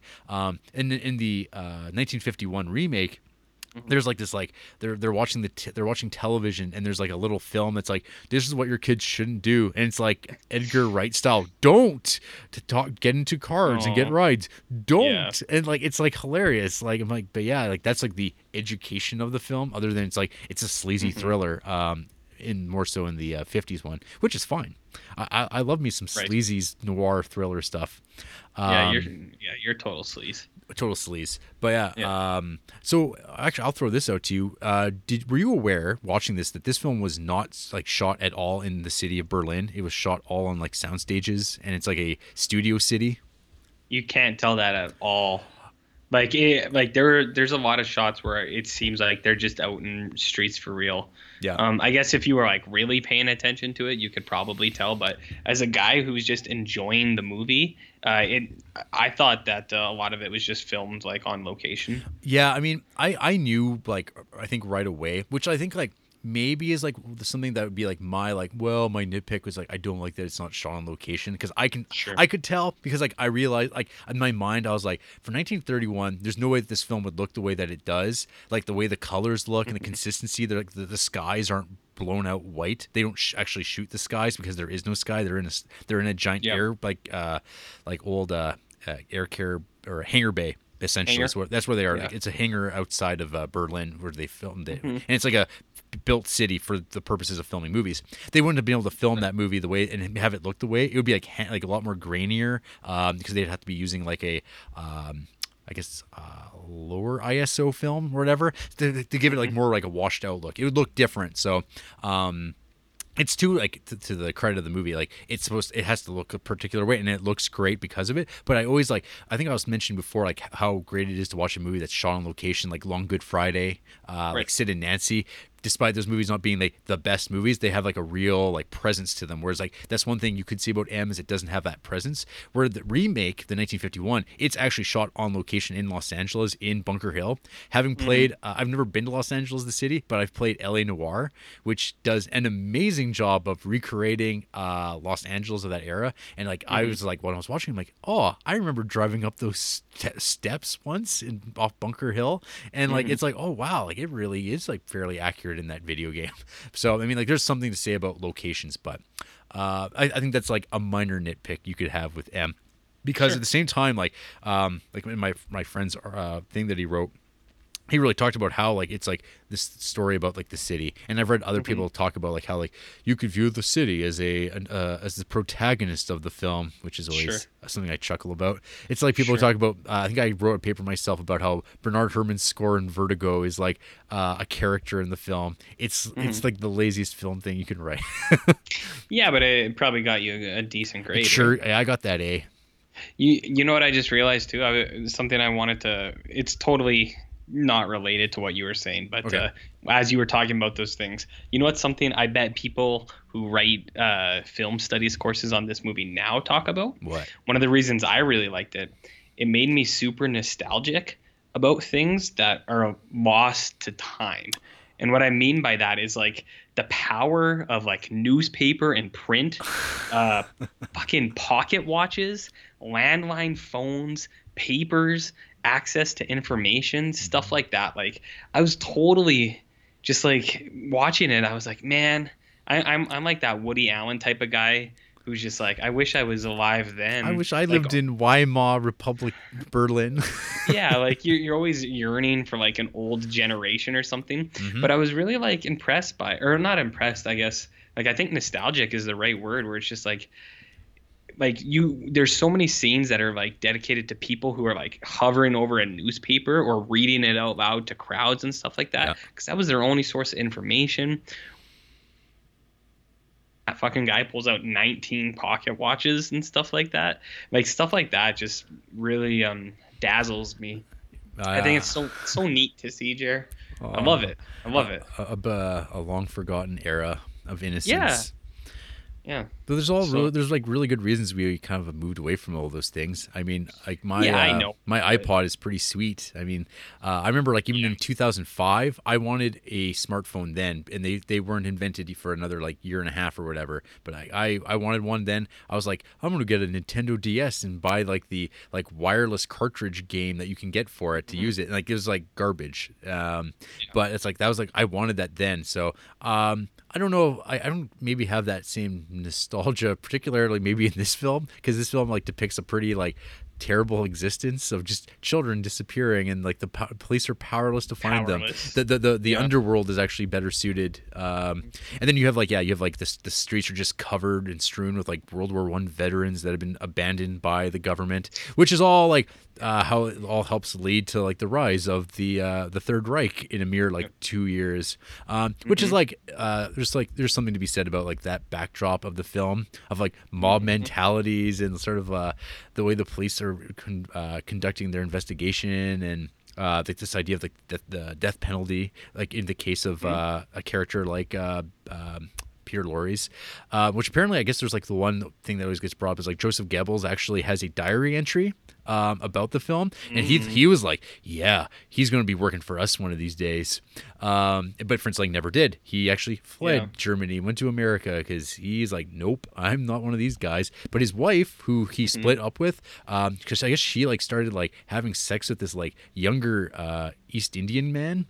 Jesus. But like she like basically she wound up working for the Nazi Party, and like paying them a bunch of money to basically keep her boyfriend alive and like other Indian guys around there. It just sounds messed up, and like I mean she got out of the war, and like I guess she got like some sort of medal because she wasn't like an evil Nazi, but Sure. Sure. Yeah, there's all sorts Sure. of things there. Yeah, it was one film later. Actually, Testament of Dr. Moose will be interesting because that'll fall into that directors in the middle of divorce movies. All right. I'm curious how women hold up in that particular movie, or probably the subsequent movie more so. I look forward to your letterboxed list of movies that. I'm gonna make it. Yeah. I gotta do the research. Gotta have the time. There's like the one scene that like I really remembered from M, and when I was watching it again, I was like, does that scene actually happen in this movie, or am I like imagining another like silent film? And then went, oh no, there it is. It's when Peter Lorre's in the office building. And because I was like, what happens? Like, how did that happen in the movie? Like, how do we get to that scene? And then I'm like, oh yeah, because it turns into like this like Ocean's 11 type heist film where like the prize is a child killer. Yeah. He is Andy Garcia's stash of money. Oh, It's very nice. Actually, that's actually one part. Like, if I had any like criticisms of this movie, it's I think where he's locked in the building, and then when they have the vault man at the police station, I think that stuff runs a little long. Like, you could trim that down for sure. That's my only real criticism of this is those two things. The rest of the movie, I was totally on board with. My interest was focused completely, but when they were trying to find him in the building and then the police station scene afterwards, I was like, ugh. I was drifting a little bit, I guess I should say. Mm-hmm. But yeah. that's my only real criticism of the movie. Yeah, I felt that too this time around. But then, like when I did that, like my third rewatch of it, when I was just like watching it on the laptop, it went by really. The movie went by really smoothly. I think it's like once I kind of got down the structure of it and realized it's basically told in 9 parts, and each sequence like kind of doesn't ever overstay its welcome. You kind of know, okay, we have to do this scene to get to this scene, and then we have to do this and this. Like each thing. Like I think nowadays, like you could do that same story and like you would run out of time to fill up. Like because now the editing is so much more concise and dense, and like it dumps out like nuance or like character or anything like that. It just rushes right through. Another thing I guess I mentioned too is Otto Wernick. He's the guy who plays Inspector Lohman. We actually get to see him again playing the same role in Testament of Dr. Mabuse. Ooh, sweet. Yeah. So I wonder if we'll get that nice low angle shot of his his junk. Oh God. Yeah, you get a really good shot of just his entire package just pushed to the side. I do not understand that shot. Why is it in there? I have no idea. It's like so. I think it accentuates how exhausted he is. Like, because like at that point he's like, he's like all like leads have been like they're done.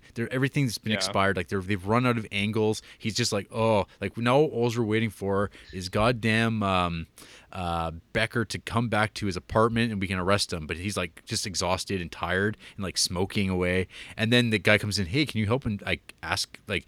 Say that he killed the night watchman, so he'll like give up what the hell they were doing in that office building for. And he's like, "Oh, okay, something to do."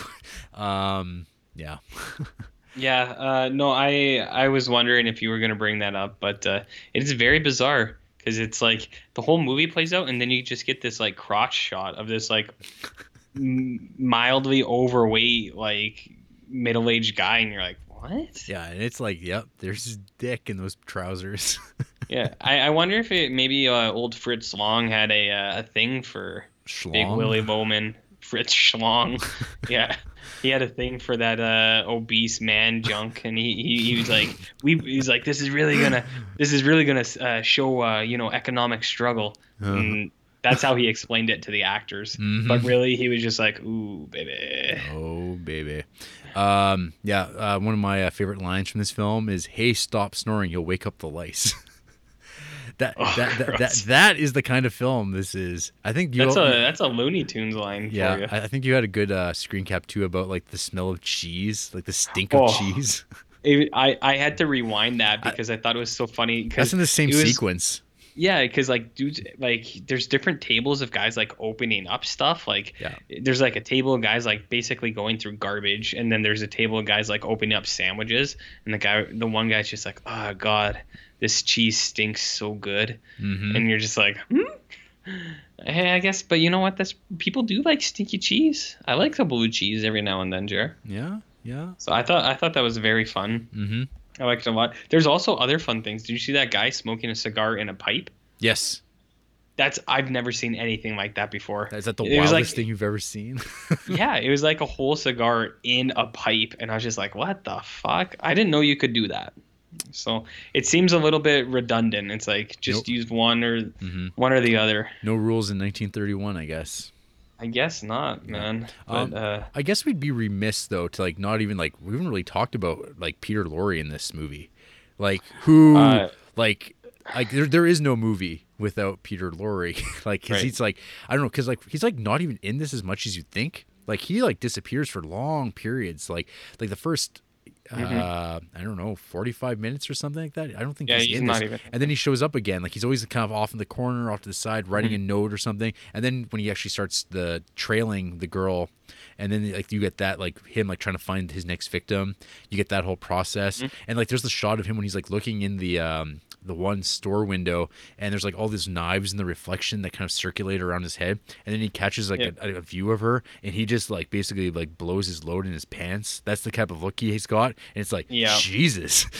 And like or that shot of him like looking in the mirror, making the faces like just distorting it, bulgy eyed motherfucker. And and then like his scene at the end, which like so I was like again that documentary about the physical history of M, it's really amazing to watch like the battle days of like unfortunately the Weinstein company still does this shit, but like like these companies that would take a film like say from Germany and then they'd hack it up for their particular market. So for instance like for the French version, like there's just subtle things they would do. Like, so if there's like German text, like when they're looking at one of those like old like news like papers or whatever, or want ads or like police things, they'd like replace that text with the French text, which is fine. But there's like one of the shots in that movie gets kind of like screwed up with it because that's the first time you see Peter Lorre in silhouette being cast on that poster, and they replaced it with French text, and then they had to shoot another guy wearing a fedora. So it's like, oh, that's crazy.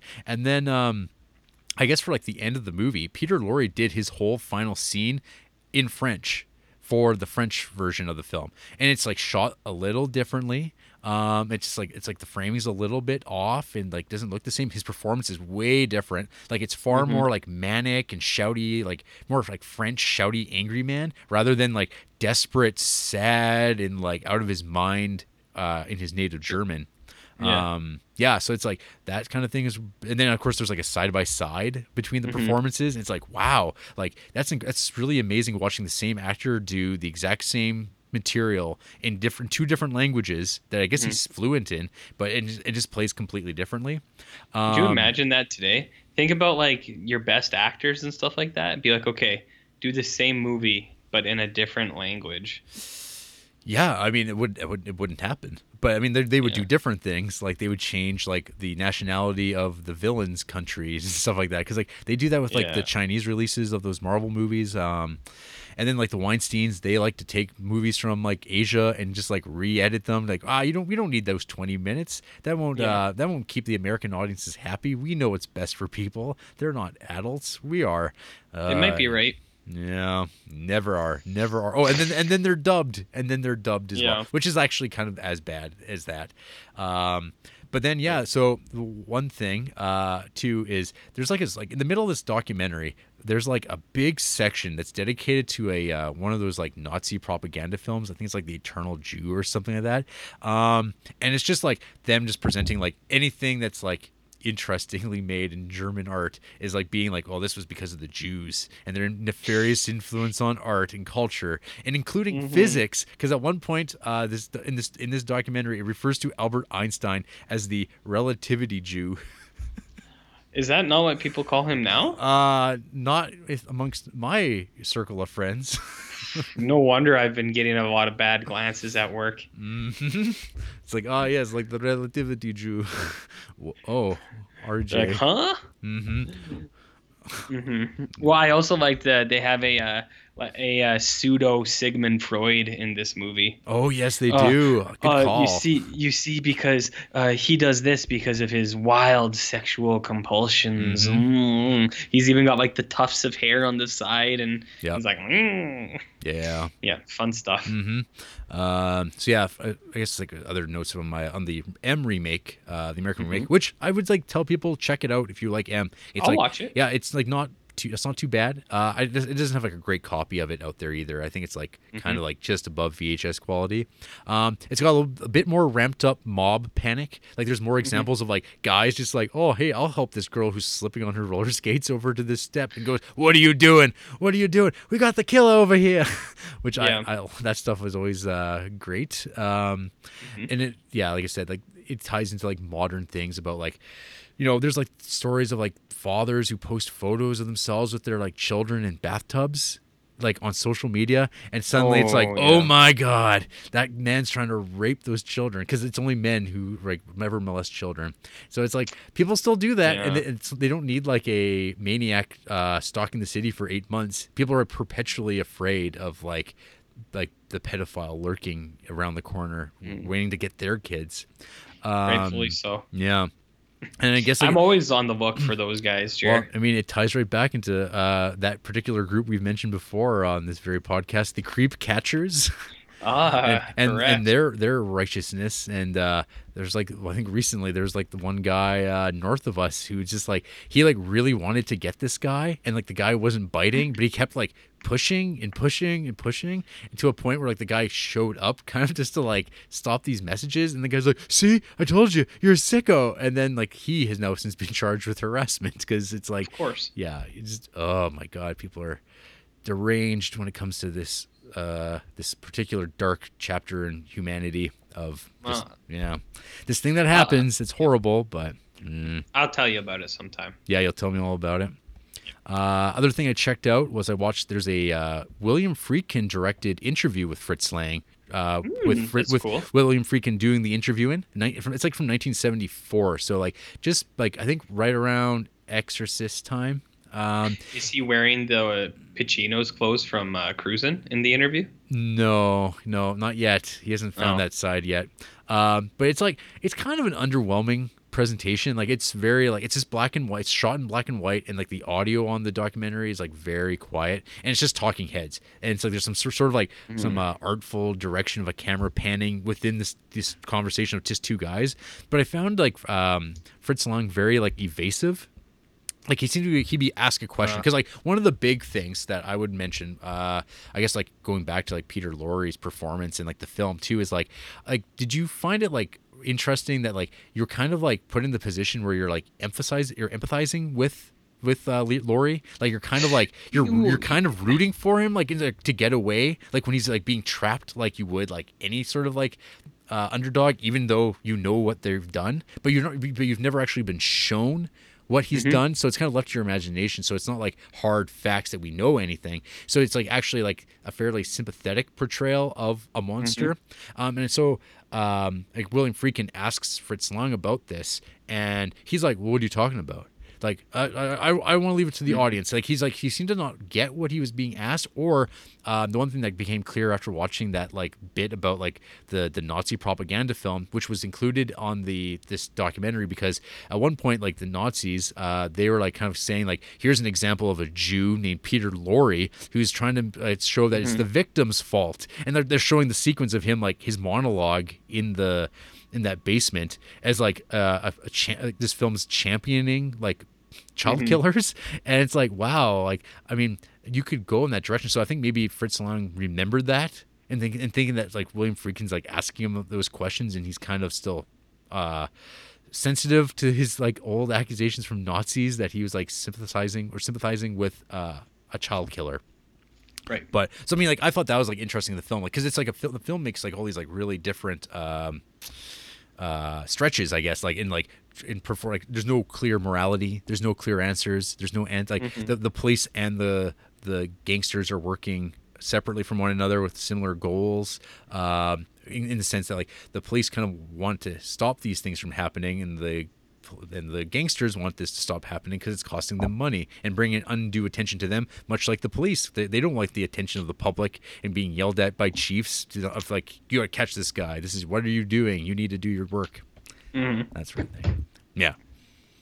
No, I feel you, man. Like, that's interesting. I wonder why he was so skittish about it.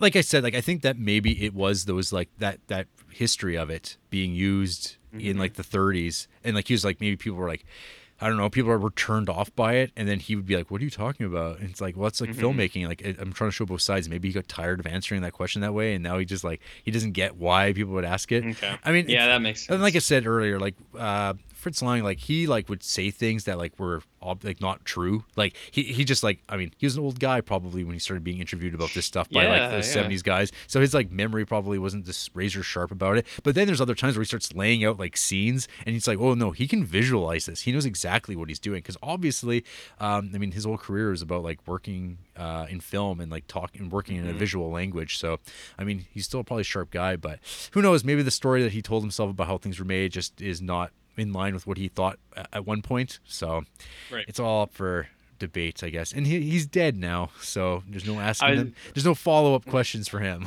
I was going to say, much like last week with Orson Welles, and I'll ask him in the afterlife, and I'll report back. That's right. Yeah. Yeah. So I don't know. Any other thoughts? Spirit change? Not really. This movie rules. Yeah. I liked it a lot. Yeah. Awesome. Well, you know what? There's some people in this world who hate this movie. Fuck those people. Oh my God. So, half a star from Savvy Bulge. Oh, maybe he's named after that camera shot. So this is the only half-star review for this film. Okay. I had no patience for reading a movie and enduring 100-year-old black and white visuals. The story plodded along, and eventually I couldn't take the screaming anymore. But ultimately, it was a good experience, because it might have been the only time in my life when I was veritably thankful we won the war. What? Ew. So the only reason he didn't like it was because it was black and white and had subtitles. It's old. It's old. And I'm glad we got those Nazi bastards that didn't have anything to do with the making of this movie. Yeah, exactly. Yeah. Ratson King gave this 2 stars. Oh man, I love watching old movies, but this one was immensely boring. If you like to watch different groups of people have boring conversations while they are sitting at a table, then you are going to love this movie. When the biggest reason to keep watching this movie is because you want to know if the movie is going to have a twist at the end, then that's probably a bad sign.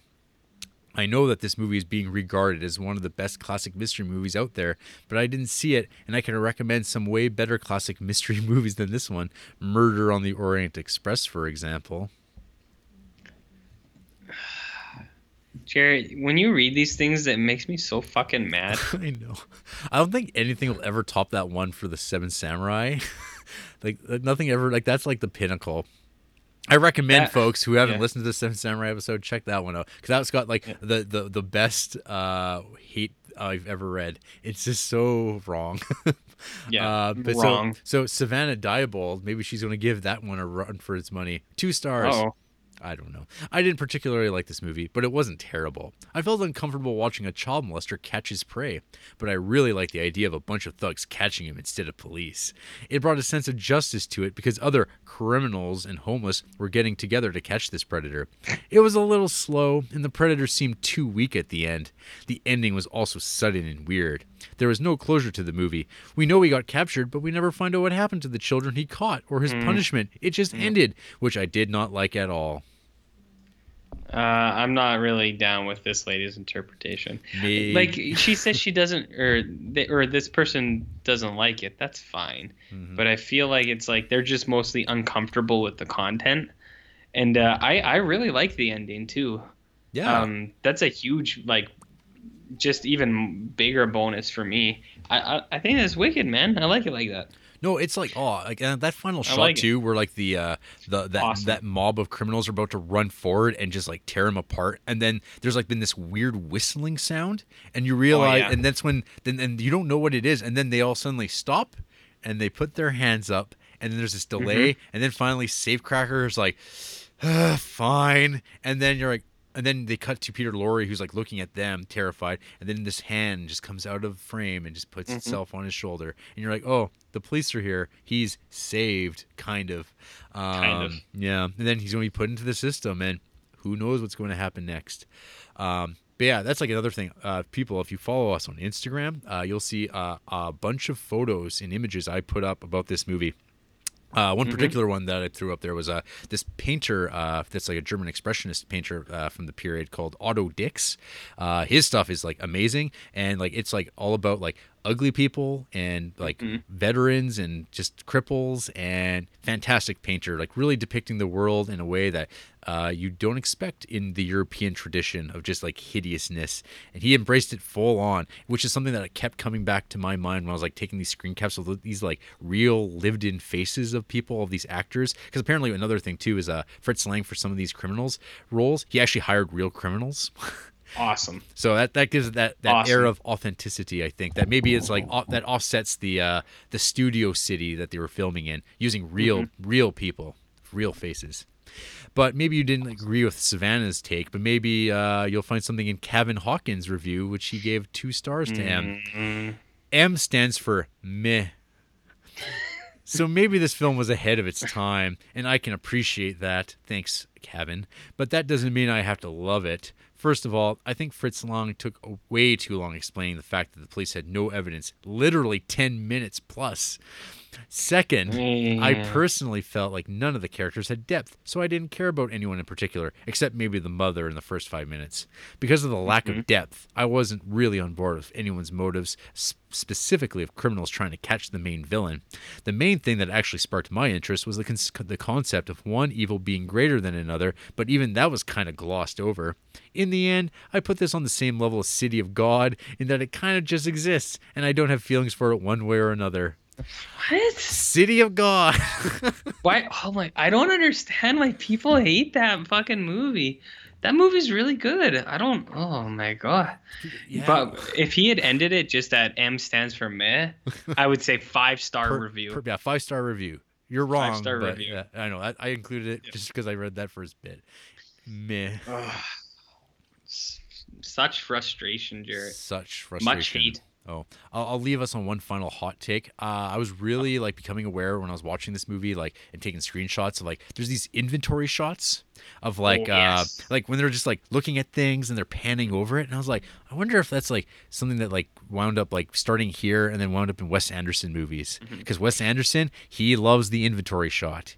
Yeah, I noticed that as well. I thought it was really funny when they do the inventory of all the weapons from the people in the bar, and there's like there's a stack of brass knuckles, and I thought that was really funny for 1930, like, or 1931. I don't know why, but I was like, did they fucking have brass knuckles then? Like, and if so, did so many people of them have them? It made me, I really liked it. I thought it was fun. Yeah, I mean, brass knuckles are relatively easy. They're a lot easier than guns, I think, to like pass around, because there's no firing mechanism. There's not much that can go wrong. You just put it on your fist and then you punch away.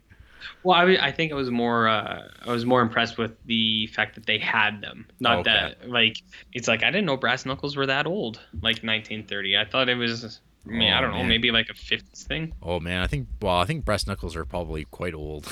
Medieval? Oh, let's look it up. Yeah, I mean, it's a pretty Probably medieval. medieval. Medieval.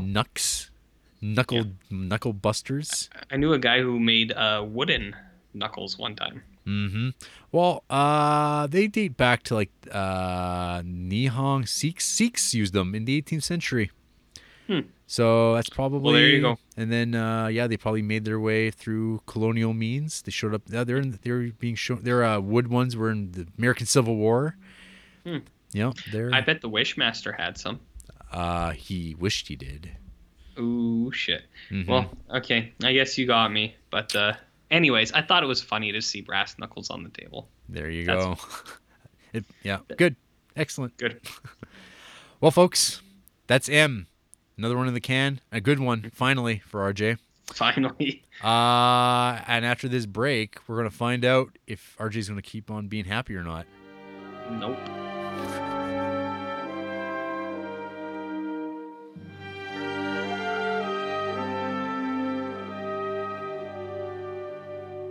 In Germany, Before the war, there was a man who owned a store in 1934 in Dusseldorf.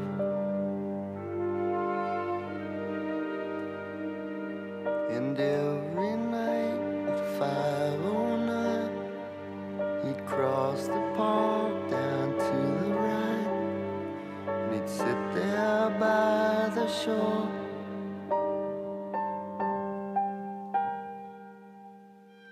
I'm looking at the river, but I'm thinking of the sea.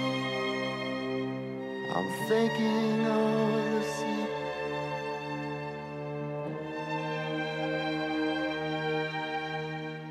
I'm looking at the river, but I'm thinking of the sea.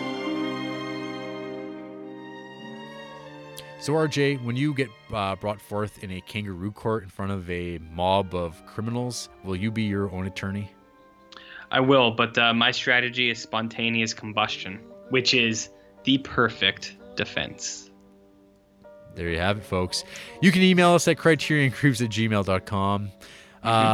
We've got a Facebook page. We're on Instagram. We're on Letterboxd. I'm Jared Duncan. He's Barnloaf. Right now, folks, you can actually click on my stats and just see all the crazy shit that I've watched and how many movies I've watched. It's kind of upsetting. I think it's like a year of my life has been spent watching movies. A full year. Yeah, it's pretty gross, man. It's amazing. And actually, I think like a fifth of that has been this year alone. Oy. Oy. Hey, we're Oy. on SoundCloud, Stitcher, iTunes. Rate, subscribe, follow, like, listen. Hey, next week, it's another doubleheader, RJ. You're not going to Oh, be here. no. And not only is it a doubleheader, but it is a double dose of Charles Dickens and David Lean. A dose of the double Dickens. Oh, As only the hate you. Criterion Creeps can bring you, folks. We got Great Expectations from 1946 and Oliver Twist from 1948, both directed by our main man, David Summertime Lean. I'll give you a summertime lean. How's that sound? You know what's fantastic is I've been primed for this because I've just been watching Christmas Carol movies, which is Charles Dickens, baby. Dickens. Yeah. What a perfect I'm- dink. I'm going to opt out. I'll watch Dark Knight Rises because that's basically a tale of two cities. Dickensian. Dickensian, yeah. Well, we'll see. We'll see. I wonder if people will email the show and let us know their top 5 of the year. Oh yeah, that's a good call. That's what I'm excited about. What are the 5 best movies you've watched this year, listeners? We want to know. Was BVS on the list? I think so. I think you're gonna die on that one. Well, whatever. If I go out, I'm going out on fire. Mm-hmm. Yep. Awesome. Well, folks, good night. Very nice. God bless. Very nice. Bless us all, everyone. Weirdo.